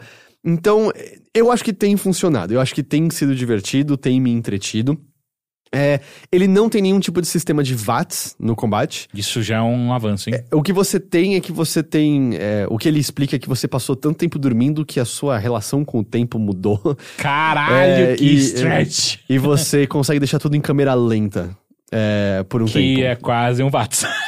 Mas não congela. Você deixa tudo em câmera lenta e aí te ajuda a mirar. Mas tem alguma diferença prática, de fato, do VATS? Porque o VATS, beleza. Não, porque o VATS congela e você tem a porcentagem de acerto ali. Isso daí só fica tudo muito em câmera lenta. É como usar o bullet time do Max Payne. Tá bom. É isso, você deixa tudo um pouquinho lento. Você não tem, tipo assim, então eu vou atirar só na cabeça agora. Não, você deixa lento e aí você tem que mirar. É muito mais fácil mirar em câmera lenta do que... Claro. Mas no fim o combate é isso em tempo real. Você atirar, você bater com armas corpo a corpo e coisa assim. É bom o combate? É bom o suficiente, não é incrível, mas eu acho que pro RPG que tem outras coisas funcionando ali pra ele, eu acho que... Ele não tá atrapalhando, pelo menos. Exato. Uma coisa também curiosa é que eu, antes de jogar, já tinha ouvido opiniões de outras pessoas, e uma coisa que parece que tem sido meio uníssono é que se você joga no normal, ele rapidamente se torna muito, muito fácil. Então eu liguei no hard direto. E tem sido interessante. Não é particularmente difícil, não. Pelo menos nessas primeiras 4 horas não tem sido. Eu acho que ele demanda que você seja cuidadoso. Tipo, eu chego num ambiente cheio de inimigos, deixa eu esgueirar, ir escondido, matar uma pessoa no corpo a corpo, tentar eliminar quem eu posso de distância, e uma vez que o tiroteio começa, eu não posso ficar parado que nem um idiota no campo aberto. Eu tenho que botar cobertura entre eu e os oponentes e coisas assim. Então, tem sido interessante, mas não tem sido tipo, meu Deus, como tá difícil isso aqui, de maneira nenhuma. Eu também gosto de uma coisa que ele faz no sistema de level up dele, que tem os perks, né, tipo, como tem que ser, mas quando você põe pontos de habilidade, tem sempre 3 habilidades que são aglomeradas num só campo. Combate vai ter combate corpo a corpo, combate com uma arma, combate com arma de 2 mãos e pistolas, por exemplo. E aí, esses pontos, vamos supor que o combate com uma mão, por conta de coisas que você fez, tem 17 pontos, o de 2 mãos tem 23, e o de tiro de longa distância tem 12. Cada ponto que você coloca nessa habilidade vai somar 1 em cada uma dessas coisas. E a cada 20, você desbloqueia um novo buff geral, assim. Uhum. Então, por exemplo, colocar mais pontos em furtividade faz com que você seja mais difícil de ser detectado. Mas quando a furtividade chega em 20, aí você ganha um bônus de 25% de dano ao bater num inimigo quando você tá furtivo. Entendi. Então é legal como você vai botando esses pontos e meio que tentando sempre alcançar esses patamares, porque são eles que vão te trazer um benefício mais concreto como um todo. Além de, obviamente, muitos deles são usados no diálogo, do tipo, mentir pra pessoa vai demandar uma habilidade social sua. Se encontrou uma pessoa ferida, vai demandar que a sua habilidade de medicina pra curá-la. Coisa que eu acho que a gente já tá bem careca de saber, né, nesse tipo de RPG. E eu acho que essa é a grande coisa dele. Eu acho que, em parte, eu tô um pouco sobre o efeito Disco Elysium, que é muito bem escrito e o mundo é fascinante e intrigante de ser descoberto e você quer passar mais tempo ali. Mas a grande coisa do Outer Worlds, e isso não é um problema necessariamente, mas tudo nele é muito familiar e esperado, eu sinto. Uhum. Eu sinto que eu já joguei esse RPG várias outras vezes. É o que eu tenho visto nos vídeos que eu vejo. Tem sido legal, mas foi bem aquilo de... Ok, a gente despertou, eu cheguei na cidade, eu vou conversar com todo mundo na cidade. Pegar quests. Eu vou pegar quests, e aí eu vou sair nesse mundão afora pra realizar essas quests. Eu vou encontrar decisões morais. Então, por exemplo, a primeira grande decisão moral que você encontra é que você tá precisando, vamos dizer, uma bateria pra sua nave pra você poder viajar. E a cidade tem uma bateria e tem um grupo de pessoas fora da cidade que também tem uma bateria. E o lance todo é que o cara na cidade, que é um corporativista escrotão, vira e fala: você não pode pegar a bateria da cidade. Mas, deixa eu contar uma coisa, tem uma outra galera ali que tem uma bateria. Eles colam. E tem claramente uma briga entre eles porque são considerados desertores, eles largaram a empresa como ousam eles largarem a empresa, eles estão vivendo livremente. Aí você chega e tá todo mundo vivendo bem, plantando plantas, expressando o livre-arbítrio deles, criando arte e coisas assim. Tipo, a vida lá parece 1000 vezes melhor do que na cidade corporativista. Mas o jogo cria, assim, possibilidades, do tipo, o chefão corporativista fala: você não precisa só roubar a bateria deles, convence eles a voltarem, porque eu preciso deles pra bater minhas metas. É o que ele fala. E enquanto isso, as pessoas da cidade falam: mano, se você tirar a nossa bateria e a gente voltar pra lá, é a mesma coisa que morte, a gente não quer voltar pra aquele lugar. Ao mesmo tempo, você roubar a bateria da cidade, você vai ferrar um monte de trabalhador que simplesmente não viu que ele tem uma outra opção naquela cidade. Então, tem uma moralidade cinza, por assim dizer, ali no meio, mas é um pouco difícil de expressar, mas eu sinto que é uma moralidade um pouco batida em jogos. Uhum. Que é do tipo... Sempre vai ter uma consequência, beleza, a gente entende isso. Não existem decisões preto e branco, tudo vai ter um porém. Mas eu não tô sentindo necessariamente o grande peso dessas decisões morais. Se você não é um universo bem criado, ou que seja que você consiga se identificar com ele, foda-se, né? E não existe absolutamente nada no mundo que vai fazer me aliar aos corporativistas, Né? entende? É meio... Esse eu acho que é um dos problemas... no-brainer, né? Exato, Tipo, eu sinto que tá sendo um dos problemas que... Não, eu não vou ficar do lado deles. Foda-se a empresa, foda-se the man, sabe? Viva as pessoas vivendo livres e felizes ali do lado. Mas existe algo... De novo, eu acho que eu tô poluído por Disco Elysium, em que É possível. os personagens são críveis e tipo, tem decisões morais sem ele apresentar de uma maneira tão... Clara, né? Tão Tipo, clara e decida arbitrária. agora. É. Ou você vai foder aquelas pessoas, ou você vai foder essas Não, pessoas. não tem isso. Na verdade, você tá tomando decisões morais constantemente que vão ter consequências que você nem entende inicialmente quais são as consequências posteriores. Assim como a vida. Assim como a vida. E aí tudo lá parece um pouco apresentado demais. Tá parecendo um pouco videogame demais. Burocrático, né? Exatamente. Então, eu tô tendo uma certa dificuldade pra me conectar. É possível que se eu não tivesse jogado, como eu falei, aquele que talvez pra mim seja o melhor jogo desse ano, e jogo que eu acho que eu vou lembrar por muito tempo, exatamente logo antes, a minha reação estaria sendo outra. Mas nesse momento, parece que eu tô num universo de bonequinhos. Parece que eu tô vendo a brincadeirinha de outra pessoa que tá dizendo, você quer a porta A ou B? A B é menos pior. Ah, então eu quero a B, entende? Eu tô tendo um pouco de dificuldade de me conectar a tudo ali dessa maneira. Mas tem suas qualidades, assim. Como eu falei, eu dei umas boas risadas em alguns dos textos que eu encontrei. A implementação dos companheiros é bem interessante. Tem missões de lealdade, você aprende mais sobre seus companheiros. Eu não sei se tem romance com eles, necessariamente. Eu não me sinto nem minimamente impelido a isso. Até porque são uns modelos que me lembram dos modelos de Fallout, todo mundo é meio durão andando, sabe? Tipo, ok, vocês são só uns personagens meio esquisitos. Não é nem uns pixels da hora. É um bonito normal o jogo. Mas, por exemplo, o cenário, ele é colorido, porque quando você fala Fallout, você remete a Cinza, Wasteland. marrom. Não, você chega assim e tem uma vegetação com uma coloração verde que... É um verde que a gente reconhece, mas parece que é um verde que não é desse mundo. Você olha pra cima e você vê o anel do planeta passando. Você vê, vamos dizer, efeitos cósmicos no céu. É bonito visualmente. Apesar que, curiosamente, eu tô jogando no Xbox One X e mesmo lá tá rodando a 30 quadros. Mas tá rodando estável a 30, mas é aquilo que pode... Porra, não é possível. Achei que no X ia rodar a 60. Não sei como é que tá a versão de PC. Tá no Game Pass, tanto de PC quanto de Xbox. Então, você consegue acessar esse jogo muito... Essa é a cara que você fez, que é... Por que eu não testaria esse jogo diante disso, né? Agora tá muito tipo, eu vou chegar em casa e vou deixar baixando. É isso. E eu acho que você vai gostar. Eu quero deixar claro, eu tô gostando. Eu só não tô amando de maneira nenhuma. Exato. Uma coisa que eu ouvi, que pra mim também soa incrível, que é um RPG desses com uma duração de umas 20 horas. Caralho, é rápido. Puta assim, que pariu, sim. Não é curto, mas parece uma duração... Não, mas 20 okay, horas é né? Cara, exato. Fallout, sério, eu acho que eu terminei o 3 com 60 horas. E parece meio, ok, não, essas horas eu consigo encarar, vou ver a conclusão dessa história, não vou me perder em outras coisas. Eu vejo como um ponto... Apesar que eu acabei de falar que eu passei 30 com o Disco Elysium, mas... eu vejo, é diferente. Eu vejo como um ponto positivo que essa é a duração dele, mais ou menos. Mas alguns detalhezinhos também que eu achei muito legais, assim, que as pessoas reparam o que você tá vestindo. Eu matei uns bandidos do deserto. E a armadura deles era melhor que a minha. E eu coloquei. E eu cheguei na cidade e as pessoas estavam falando: que você tá vestido que nem um bandido, cara? O que você tá fazendo aqui? Vai embora daqui. Mas não pareceu que teve nenhuma consequência maior do que É só um comentário. É só um comentário. Porque também se os caras começassem, tipo, puta, se a gente vai parar, ele não vai poder entrar mais na cidade, se ele estiver vestido assim, vai ser um inferno. Né? A impressão que a história tem que continuar, não importa como. E aí você tem que arcar com esse tipo de coisa. Mas... eu tô pra sair dessa primeira área, eu acabei de completar a grande... Agora a questão é, se você chegar perto de outros bandidos do deserto, com essa roupa, será que... Eles te atacam do mesmo jeito. Eles não tem nem conversa, eles te veem e já estão te atacando imediatamente. Eu completei agora a grande quest desse lugar, eu tô pra ir pra próxima área.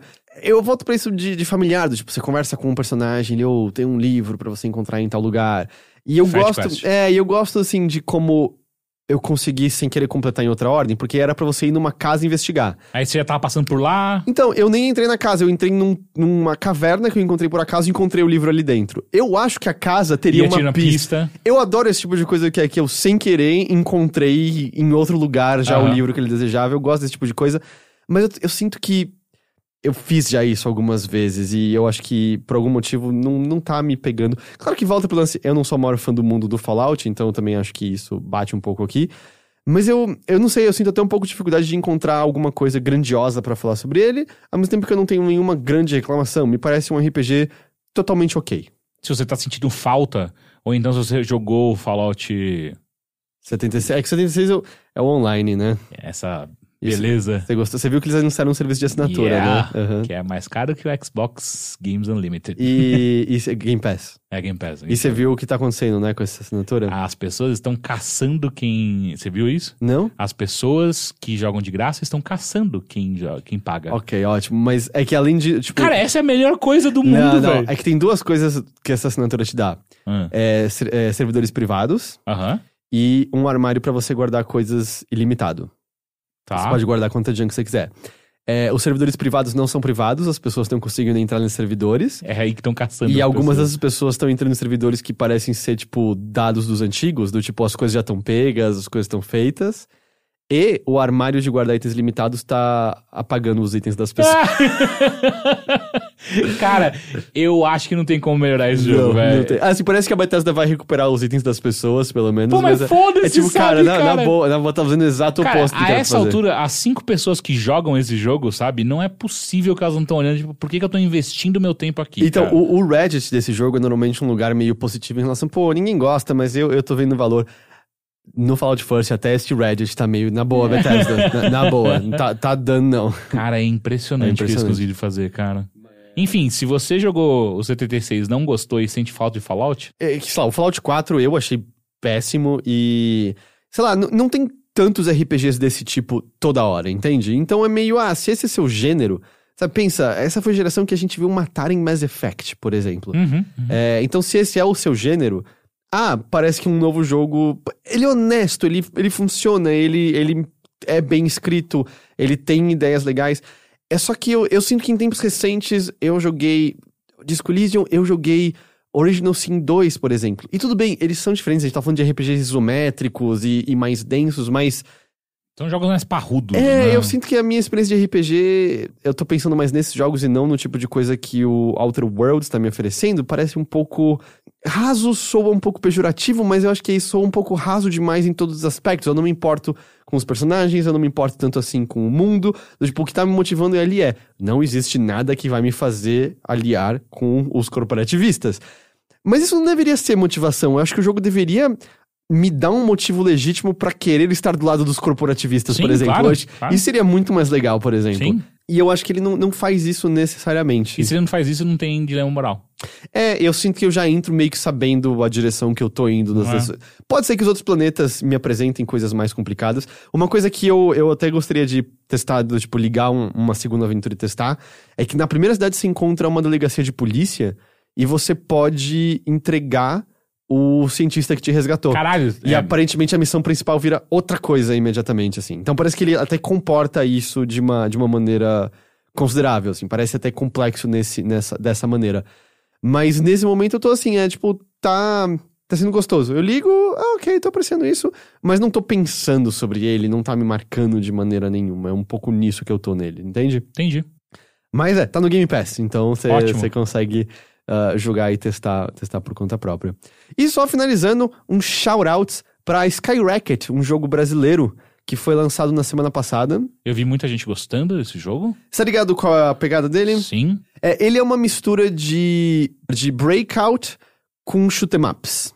Tipo, você é uma pessoa com uma raquetezinha e você vai encontrar blocos e inimigos vão cuspir projéteis em você e você rebate esse projétil, e esse projétil mata inimigos ou rebate em blocos e você rebate esses projéteis de volta. A ideia é meio essa, você vai matar coisas rebatendo esse projétil de volta neles. Quanto mais você rebate, mais rápido ele fica, eventualmente se rebate vezes suficiente, o projétil começou a atravessar e destruir tudo. E você tem algumas outras coisinhas que trazem variedade, como você tem um companheiro que é um bichinho, que depois que ele carrega, ele usa uma habilidade. Então, por exemplo, um elefante, ele cospe projéteis adicionais, tem um outro que ele cria um escudo pra você, etc, etc. E eu acho que a grande coisa dele é que ele tem uma variedade bem interessante nas fases como um todo. Algumas fases vão se tornar mais sobre você, enquanto tá rebatendo coisa, sobrevivendo, navegar por túneis específicos que você tá voando, porque é tudo de espinho. A minha fase favorita até agora, você é acompanhado por um robô que vira a base de uma mesa de pinball. Quando você bate com a raquete, os flippers batem também e você reflete um monte de bolas pela fase. Tem uma fase toda que eles implementam uma mecânica de furtividade, que tem umas luzes vigia tentando te pegar o tempo todo e você pode usar o cenário pra se esconder delas. Então tem toda uma variedade grande dessa maneira, assim, que eu acho que torna o ato de você rebater projéteis dos inimigos fresco. Ele é caótico pra cacete às vezes. É um daqueles jogos que eu sinto que volta e meia a minha ação é me focar no meu personagem e no que tá imediatamente ao meu redor. Porque se eu tentar olhar pro todo, eu vou perder noção do que tá acontecendo completamente. No geral, não é um jogo em que a dificuldade é não morrer. Sair vivo das fases é bem tranquilo, com algumas exceções. Tipo, teve um chefe que é uma luta de Pong que me ferrou um bocado. Mas o lance é que ele tem objetivos pra serem terminados nas fases. E isso é difícil. E aí isso é uma treta dos infernos, assim. Porque é desde não ser atingido nenhuma vez, fazer uma embaixadinha de 40 com tal item. Embaixadinha? Você fica, tipo, batendo nas coisinhas. Destruir todas as nuvens da fase. Não ser visto nenhuma vez pelo negócio de vigia. Tem uma fase que eles ficam soltando umas bombas de haxixe em você. Haxixe? E aí fica tudo loucão a tela. Caralho. Não dá pra entender nada do que tá acontecendo. E o objetivo é não seja atingido nenhuma vez. Eu não sei nem como começar a tentar fazer isso. Assim. Eu passei da fase loucaço o tempo todo, sabe? Não tinha maneira de eu não ser atingido por aquele negócio. Então, tipo, cumprir isso é bem treta. E eu acho que ele todo tem um visual pixel art muito simpático. E começa com uma coisa bem... primeiro mundo é tudo nuvens e um céu bonito, mas aí depois tem umas fases que me lembram aquelas fases à noite do Sonic, sabe? Meio Cassino Zone, assim. Sei. Você vê a cidade iluminada ali, o fundo, com letreiros passando nos prédios. Então tem uma variedade visual bem legal numa pixel art que eu acho muito charmosa. Animal, disponível onde? Então, eu tô jogando no Steam. Eu acho que é no Steam que está. Eu não lembro agora se saiu pra outras plataformas também. Mas no Steam tá lá com certeza, tô jogando lá. É um jogo, eu não sei se mencionei, é um jogo brasileiro. Sim. De um estúdio do Rio de Janeiro. Foi pra desenvolvedor desse estúdio que eu cantei a música do Piraquê. Boa. Então, sei lá, é isso aí. A gente vai ter um vídeo no site mostrando mais do Skyrocket, então fica ligado se você quiser vê-lo em ação. E é meio isso, assim, eu achei ele muito simpático. Tô pra terminar ele, tô curtindo ele, acho muito simpático. Animal. É isso? É isso. Vamos ler uns e-mails antes da gente se despedir? Vamos.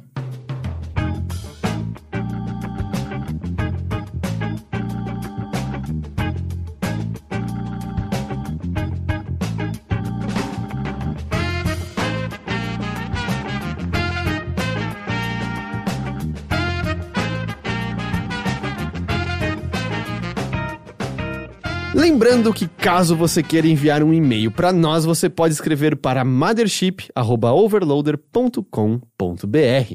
O primeiro e-mail de hoje vem do Felipe Gonçalves. Ele diz: Olá, espero que estejam bem. Tá bem? Tô bem. Aproveitando que o Rick comentou sobre Untitled Goose Game e suas músicas, você jogou, aliás? Não. Você tem vontade de jogar? Tenho. Vocês viram que tem um easter egg com Radiohead? Eu não vi que tem esse easter egg. Não. Mas não era sobre isso que eu queria falar. Na verdade, venho compartilhar algo que me deixou muito feliz. Eu liguei o jogo na TV da sala e comecei a infernizar os azarados do vilarejo. Logo estavam minhas primas assistindo eu jogar e dando muita risada. Nenhuma surpresa, porque elas gostam de videogames e costumam jogar mais. Mas o mais legal é que pouco tempo depois estavam também minha mãe e minha tia. Todo mundo rindo, curtindo demais o jogo e tentando solucionar as tarefas. Faz mais de 20 anos que jogo videogame e isso nunca tinha acontecido antes. O interesse delas por videogame sempre foi zero. E por falar em falta de interesse por jogos, pouco depois chegou minha namorada que nunca nem jogou algo na vida e não tem a menor vontade de fazer isso, mas sentou junto e a gente se divertiu igualmente. Já passaram por algo parecido? Enfim, só queria compartilhar o momento. Obrigado pelo excelente conteúdo, tanto nos podcasts quanto nos vídeos do YouTube e nas lives da Twitch. Abraço, Felipe Gonçalves. Eu acho que tem a questão do visual minimalista dele que ajuda bastante a pessoas que não estão acostumadas com a mídia de acompanhar e entender o que está acontecendo. E eu não sei, tem algo... Eu gostei do jogo, eu não amei como as pessoas amaram, mas eu acho que eu entendo esse sentimento de... É muito fácil de entender o que é um ganso atazanando a vida de pessoas e é um jogo extremamente... não violento, desde o seu visual até as suas ações. O máximo que você tá fazendo é causar um pouquinho de dor de cabeça às pessoas, mas rapidamente tudo volta à normalidade. Então eu acho que isso torna mais acessível, atraente, assim.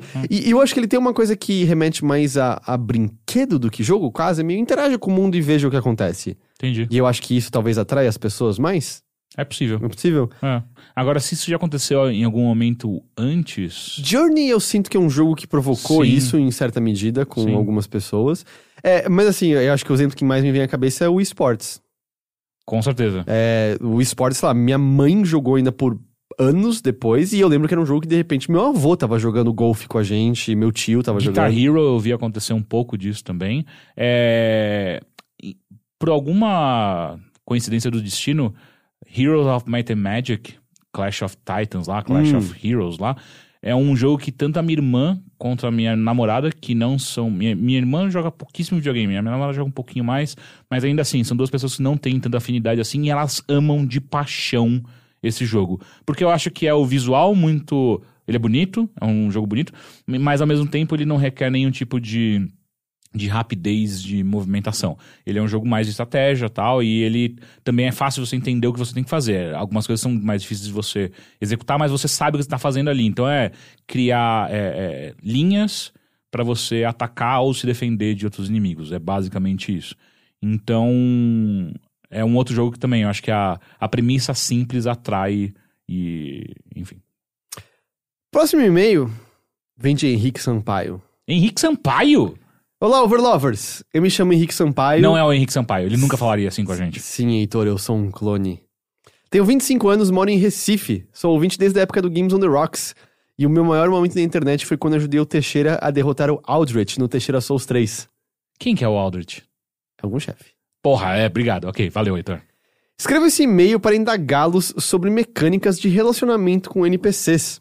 Recentemente eu tenho jogado Stardew Valley no Switch. Mais cedo esse ano, joguei Dragon Age Inquisition e entre os meus jogos preferidos estão Personas, Mass Effect 2 e Skyrim. Em comum, todos dão ao jogador a possibilidade de namorar ou até casar e ter filhos com personagens do jogo. Uma coisa que eu percebi é que essa mecânica em específico me atrai bastante. Acho que o fato de eu gostar muito de histórias de romance em qualquer mídia deve contribuir para isso. Mas eu também acho que ela pode ajudar na imersão do jogo. Apaixonar-se e relacionar-se com as pessoas do seu convívio é uma parte extremamente comum das nossas vidas. Em Stardew Valley, por exemplo, o seu personagem se torna parte daquela pequena comunidade e eu acharia até estranho se o jogo não me desse a possibilidade de fixar as raízes construindo uma família lá. Ao mesmo tempo, há uma sensação esquisita em namorar um personagem que não existe de verdade e que foi criado por outras pessoas, mesmo que seja algo que só existe dentro do mundo do jogo. Além disso, existe a questão de gamificar algo tão complexo e humano quanto o amor. Mais uma vez, tomando Stardew como exemplo, o que faz os outros personagens se apaixonarem pelo meu é a quantidade de presentes corretos, pois cada um deles tem um gosto diferente que eu der pra eles. Não sei como são os relacionamentos de vocês, mas não acho que seja assim que funciona na vida real. Enfim, eu gostaria de saber quais são as opiniões de vocês sobre isso. Sei que o Heitor gosta de Persona, mas não sei o quanto essa mecânica afeta positiva ou negativamente pra ele, por exemplo. Também tem outras questões que podem ser relevantes, como sexualidade dos NPCs, mas esse e-mail já está meio longo, então vou deixá-las a cargo de vocês. Obrigado pelo conteúdo de altíssima qualidade que vocês sempre produziram. PS, o vídeo caçando os jogos da infância dos ouvintes ficou fantástico, Rick. Obrigado. Eu não procuro esse tipo de mecânica, não... Quando tem... Como você sentiu no Mass Effect, por exemplo, com ela? Eu lidei como curiosidade. Tipo, eu quero saber quantas pessoas eu consigo fazer sexo. Okay. Dos mais diferentes gêneros possíveis. Eu só queria ver até onde o jogo ia com isso. Mas assim, eu nunca consegui me conectar emocionalmente com nenhuma delas. Eu me conectei mais emocionalmente com o cavalo do Shadow of the Colossus do que qualquer outro personagem. Égua, isso. Você viu quanto eu me conectei. Isso posto, eu não lembro de nenhum jogo que tenha apresentado mecânicas ou até mesmo um relacionamento em si que seja memorável. É curioso, assim. Mentira, mas não é amoroso.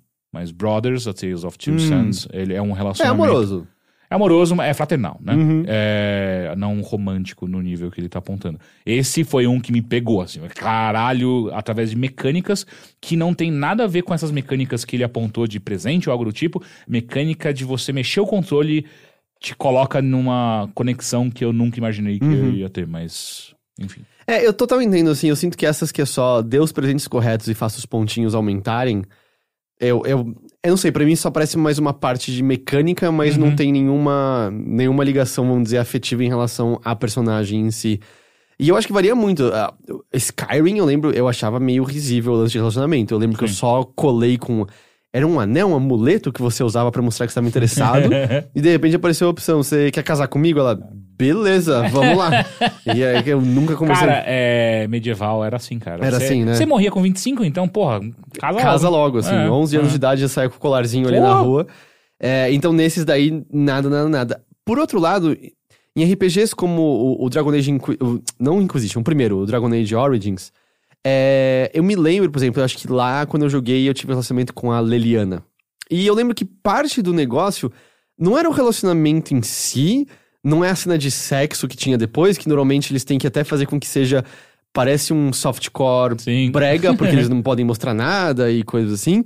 Mas eu lembro que era interessante porque parecia desenvolvimento da personagem e do meu personagem. Parecia meio que os dois, diante de adversidade absoluta, não acreditando no futuro e sabendo com que eles estavam indo enfrentar, parecia um desenvolvimento interessante dos dois e a direção que eles poderiam tá seguindo, assim. Eu me lembro que em certo momento, quando você segue nessa direção, pelo menos foi o que aconteceu comigo, a Leliana canta uma canção de onde ela vem, que representa o que eles estão passando, e é um momento muito, muito da hora.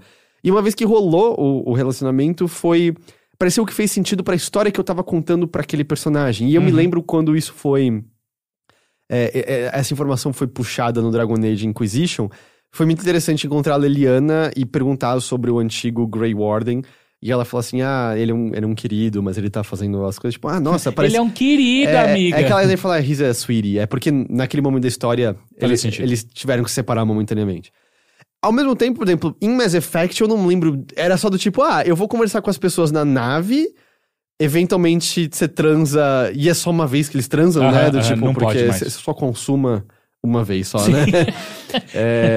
Mas eu não terminei do tipo... Porque eu lembro que acho que no primeiro eu fiquei com a Liara, aí no segundo eu fiquei com a Tali, e aí no terceiro com a Liara de novo. Você nunca ficou com a Max? Quem é Max? Era a mina dos superpoderes lá, careca? Ela chama Max? Não era Max? Não sei, mas não, eu não fiquei com ela. Eu podia jurar que era Max. Mas eu sei de quem você tá falando. Que ela tem os poderes psionicos fudidos. Não, nunca... Eu queria ver se ela ia quebrar tudo enquanto a gente transava. Eu sei que quando você transa com o da armadura azul... O Rex. Não, Rex é o... o Rex é o grandão. É o...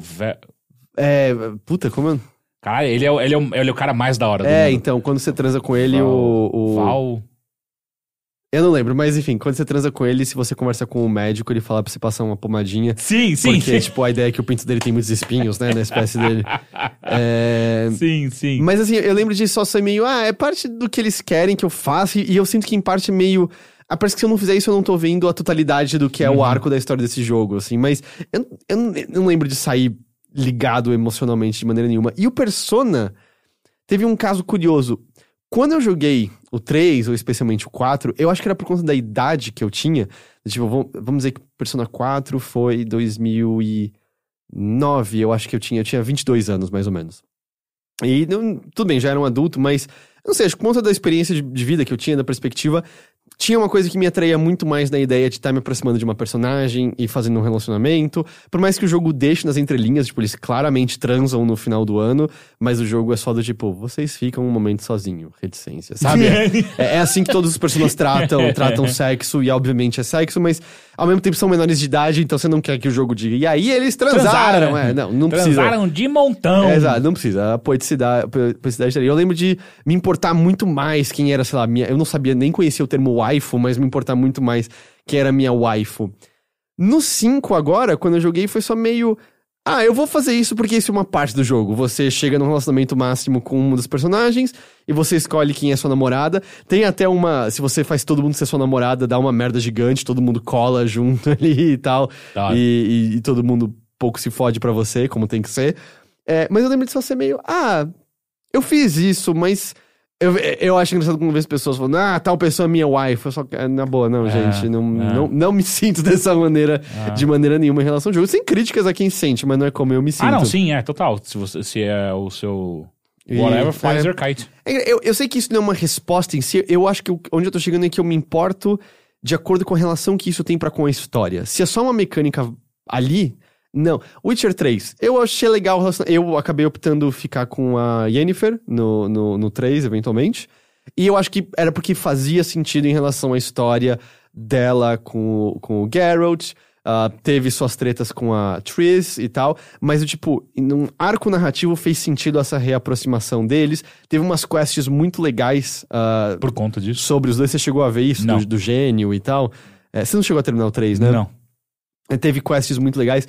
E aí, eu acho que fez sentido com o arco narrativo do jogo, mas eu acho que separado disso, especialmente quando é só uma mecânica e tal, eu não... E sinceramente, eu acho que quando o relacionamento acontece de maneira, não orgânica, mas de maneira narrativa, mais proveitoso. Um que eu lembrei agora é do Wolfenstein novo. Sim, é muito bom. Porra, assim, não é a coisa mais legal que eu já vi, mas você acredita, é bonito, exato, sabe? Cara, essas pessoas se conheceram, essas pessoas foram atrás desse relacionamento no final das contas e ele floresceu, sabe? E é legal. E você não teve que fazer nenhum minigame pra isso acontecer, sabe? É parte da... E porque tematicamente é muito coerente, certo? Apesar de toda a miséria e falta de perspectiva, são eles ainda encontrando uma maneira do futuro existir, porque especialmente agora temos gêmeas vindo por aí, né? Sim, e inclusive a relação entre as gêmeas é incrível. Eu gosto muito, pena que o jogo é zoado. Eu não achei tão ruim quanto a maioria das pessoas acharam. Eu achei bem ruim. Mas é meio esquecível de fato, tanto que saiu esse ano e eu nem lembro mais disso.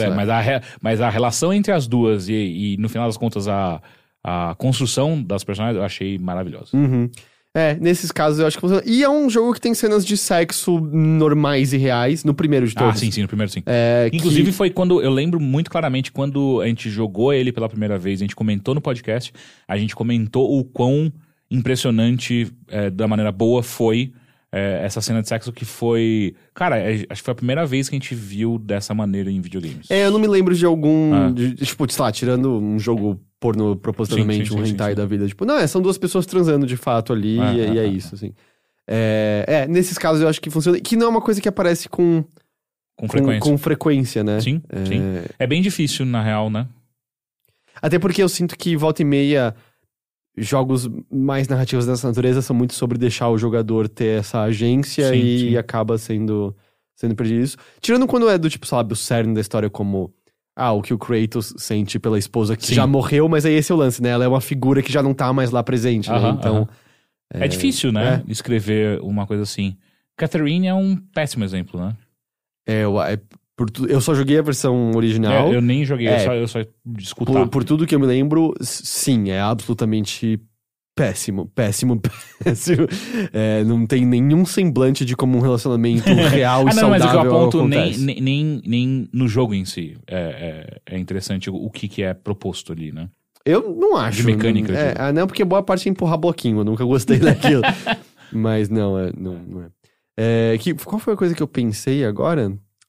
Sabe, é que eu joguei muito pouco, mas lembro que o começo do Assassin's Creed Origins, não Odyssey, o Origins, tem você reencontrando a sua esposa que você não vê há bastante tempo. E eu lembro de achar muito natural quando eles se reencontram. Que é no Egito. Que quando eles se encontram, ela dá a garra e rola uns amassos furiosos. Que é do caralho, faz muito tempo que a gente não se vê, tá ligado? Não tem a frescura, tem o conforto de um casal que tá junto há um tempo. Eu lembro de gostar disso. Foi interessante. E outra coisa que a gente também não vê, é mais raro ainda, né? Mais do que a gente vê uma paixão florescer, é um amor que existe há muito tempo. Exatamente. É muito raro de se ver em videogames também isso. Porque no Odyssey foi divertido, engraçado, mas eu só fiz ser totalmente caricato do a minha assassina bissexual que transa com todo mundo que ela encontra. Sim, no Odyssey. Sim. É divertido, engraçado, mas não é, obviamente, a mesma coisa do outro. Concordo. Não sei, acho que isso é uma resposta. Espero que tenha funcionado como uma resposta.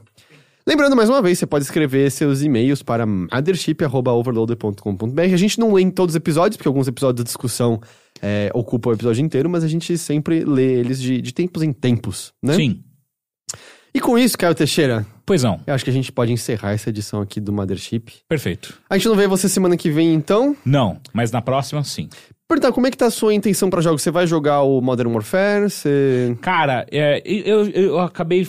engraçado, a gente conversou isso fora do podcast, mas eu tive... Rapidamente, só pra apontar. Eu tive uma relação estranha com o beta do Call of Duty. Quando ele liberou... e foi a primeira vez que isso aconteceu comigo. Ele liberou e eu fui jogar. E eu tava, da hora, sabe? Mudou bastante coisa do que tô acostumado com Call of Duty e tal. Até mesmo o fio. E aí eu comecei a pensar nisso, né? Tipo, não. O tiro em si, sabe? A arma em si, ela parece mais realista. E aquilo começou a me deixar mal, sabe? Tipo, E foi logo depois... Foi logo depois da chacina que... Chacina não, dos tiros que mataram aquela menina no... De 13 anos no Rio de Janeiro, No Rio de né? Janeiro. Cara, aquilo começou a me dar uma bad vibe tão grande. E eu tava até me divertindo um pouco no modo... Multiplayer? Não, sim, no multiplayer, mas no... Cacete, no modo gigante lá de... O Battlegrounds. Battleground, né? Acho que é. Enfim, mas aí, cara, quando esse pensamento se instalou, eu não consegui mais ligar o jogo. E aí, toda vez que eu vejo Call of Duty... E aí, obviamente, eu acabei indo mais pro lado de relembrar todo o lobby que a NRA faz junto com Call of Duty, que a Taurus e que todas as fabricantes de armas fazem. Aquilo me bateu tão ruim, cara, que... Cara, eu entendo que tem o jogo em sua mecânica, ele tá interessante, aparentemente, e possivelmente eu ia gostar da mecânica em si, mas ao mesmo tempo eu fiquei, pra que eu vou me forçar a jogar algo que me fez pensar isso, saca? Uhum. Sobre por que a gente gosta tanto dessas coisas. Eu acho que não jogar é uma decisão completamente... Pois é. Eu vou jogar, eu tô com ele, eu só não consegui ligar ele ainda. Eu preciso ver, por conta própria, Não, sabe? eu entendo. E, enfim, se um dia eu colar na sua casa, eu quero ver como é que tá também, tipo, a campanha em si, porque é a parte que eu mais gostava desse Call of Duty. Então... Você viu uns lances que estão rolando que... eu vi, deles mudarem a história. A Highway da Morte. E aí, sabe, daí vem essa coisa também, aí você fica... mano, sério, vocês não estão nem se esforçando. Na verdade, vocês estão se esforçando pra caralho pra que eu não goste disso. Então, enfim, eu até, quando eu apontei que eu falei com vocês fora, eu até queria fazer uma pensata um pouco maior, um pouco mais estruturada sobre isso que eu senti e por que eu senti isso. Não consegui parar pra fazer isso, mas enfim, tudo isso pra contar que Call of Duty provavelmente não vai passar pelas minhas coisas. O que eu prometo que eu vou fazer é tentar chegar em 940 em Destiny 2 e conseguir fazer finalmente as raids novas de Shadowkeep que eu não consegui fazer ainda. E mais Disco Elysium. E mais Disco Elysium, tipo, Disco Elysium e tinha mais um que eu também baixei pra jogar, agora eu não vou lembrar. Mas enfim, tem bastante coisa pra jogar. E tem algumas coisas que estão prestes a sair, tá no seu radar, do Star Wars, por exemplo. Sim, quero jogar Star Wars, eu quero jogar Death Stranding pra caramba. Sim. Mas eu não sei, agora eu tô bem em dúvida se eu compro pra PS4 ou espero pra 2020 ele aparecer em PC. Então, eu tô nessa dúvida, por exemplo, dessas coisas que estão vindo. Tem mais alguma coisa que eu tô esquecendo de lançamento? Tem o Luigi's Mansion 3 essa semana, tem o Need for Speed Heat. O que mais tem pra esse ano? Eu acho que eu já tô meio que no clima da próxima geração, um pouco. Porque o Doom foi adiado. Então. Não sei, que ano que vem tem várias coisas, né? Tipo, sim, tem Last of Us. Cyberpunk, Final Fantasy VII. Sim.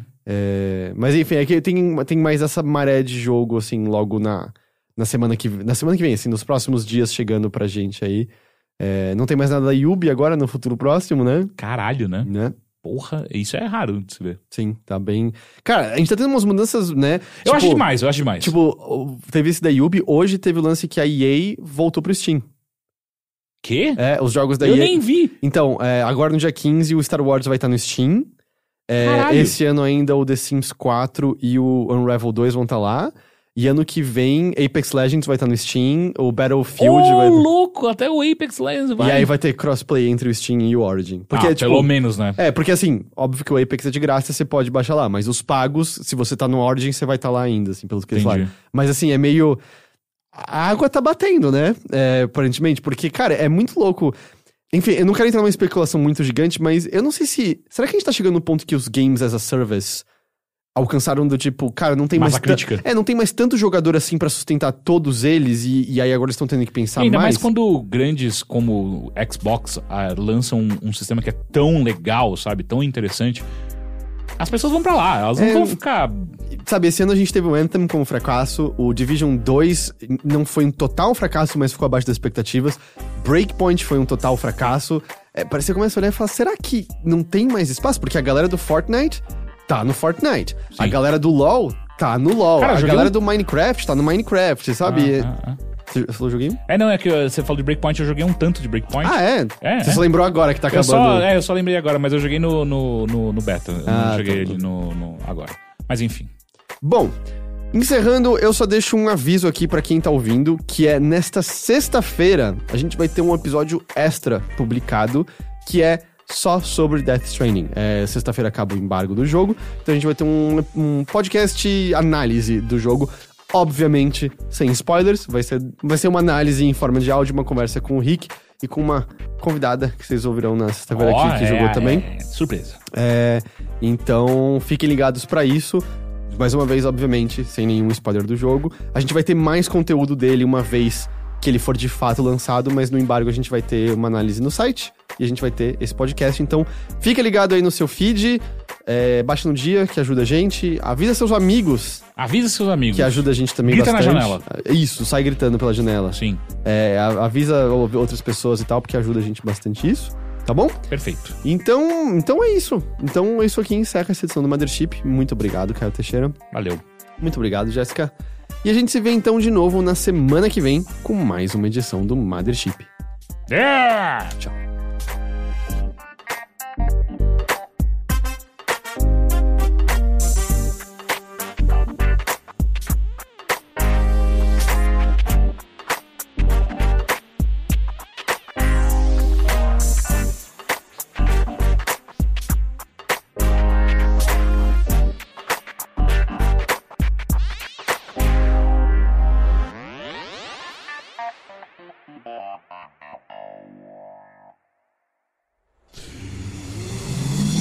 Half-Death.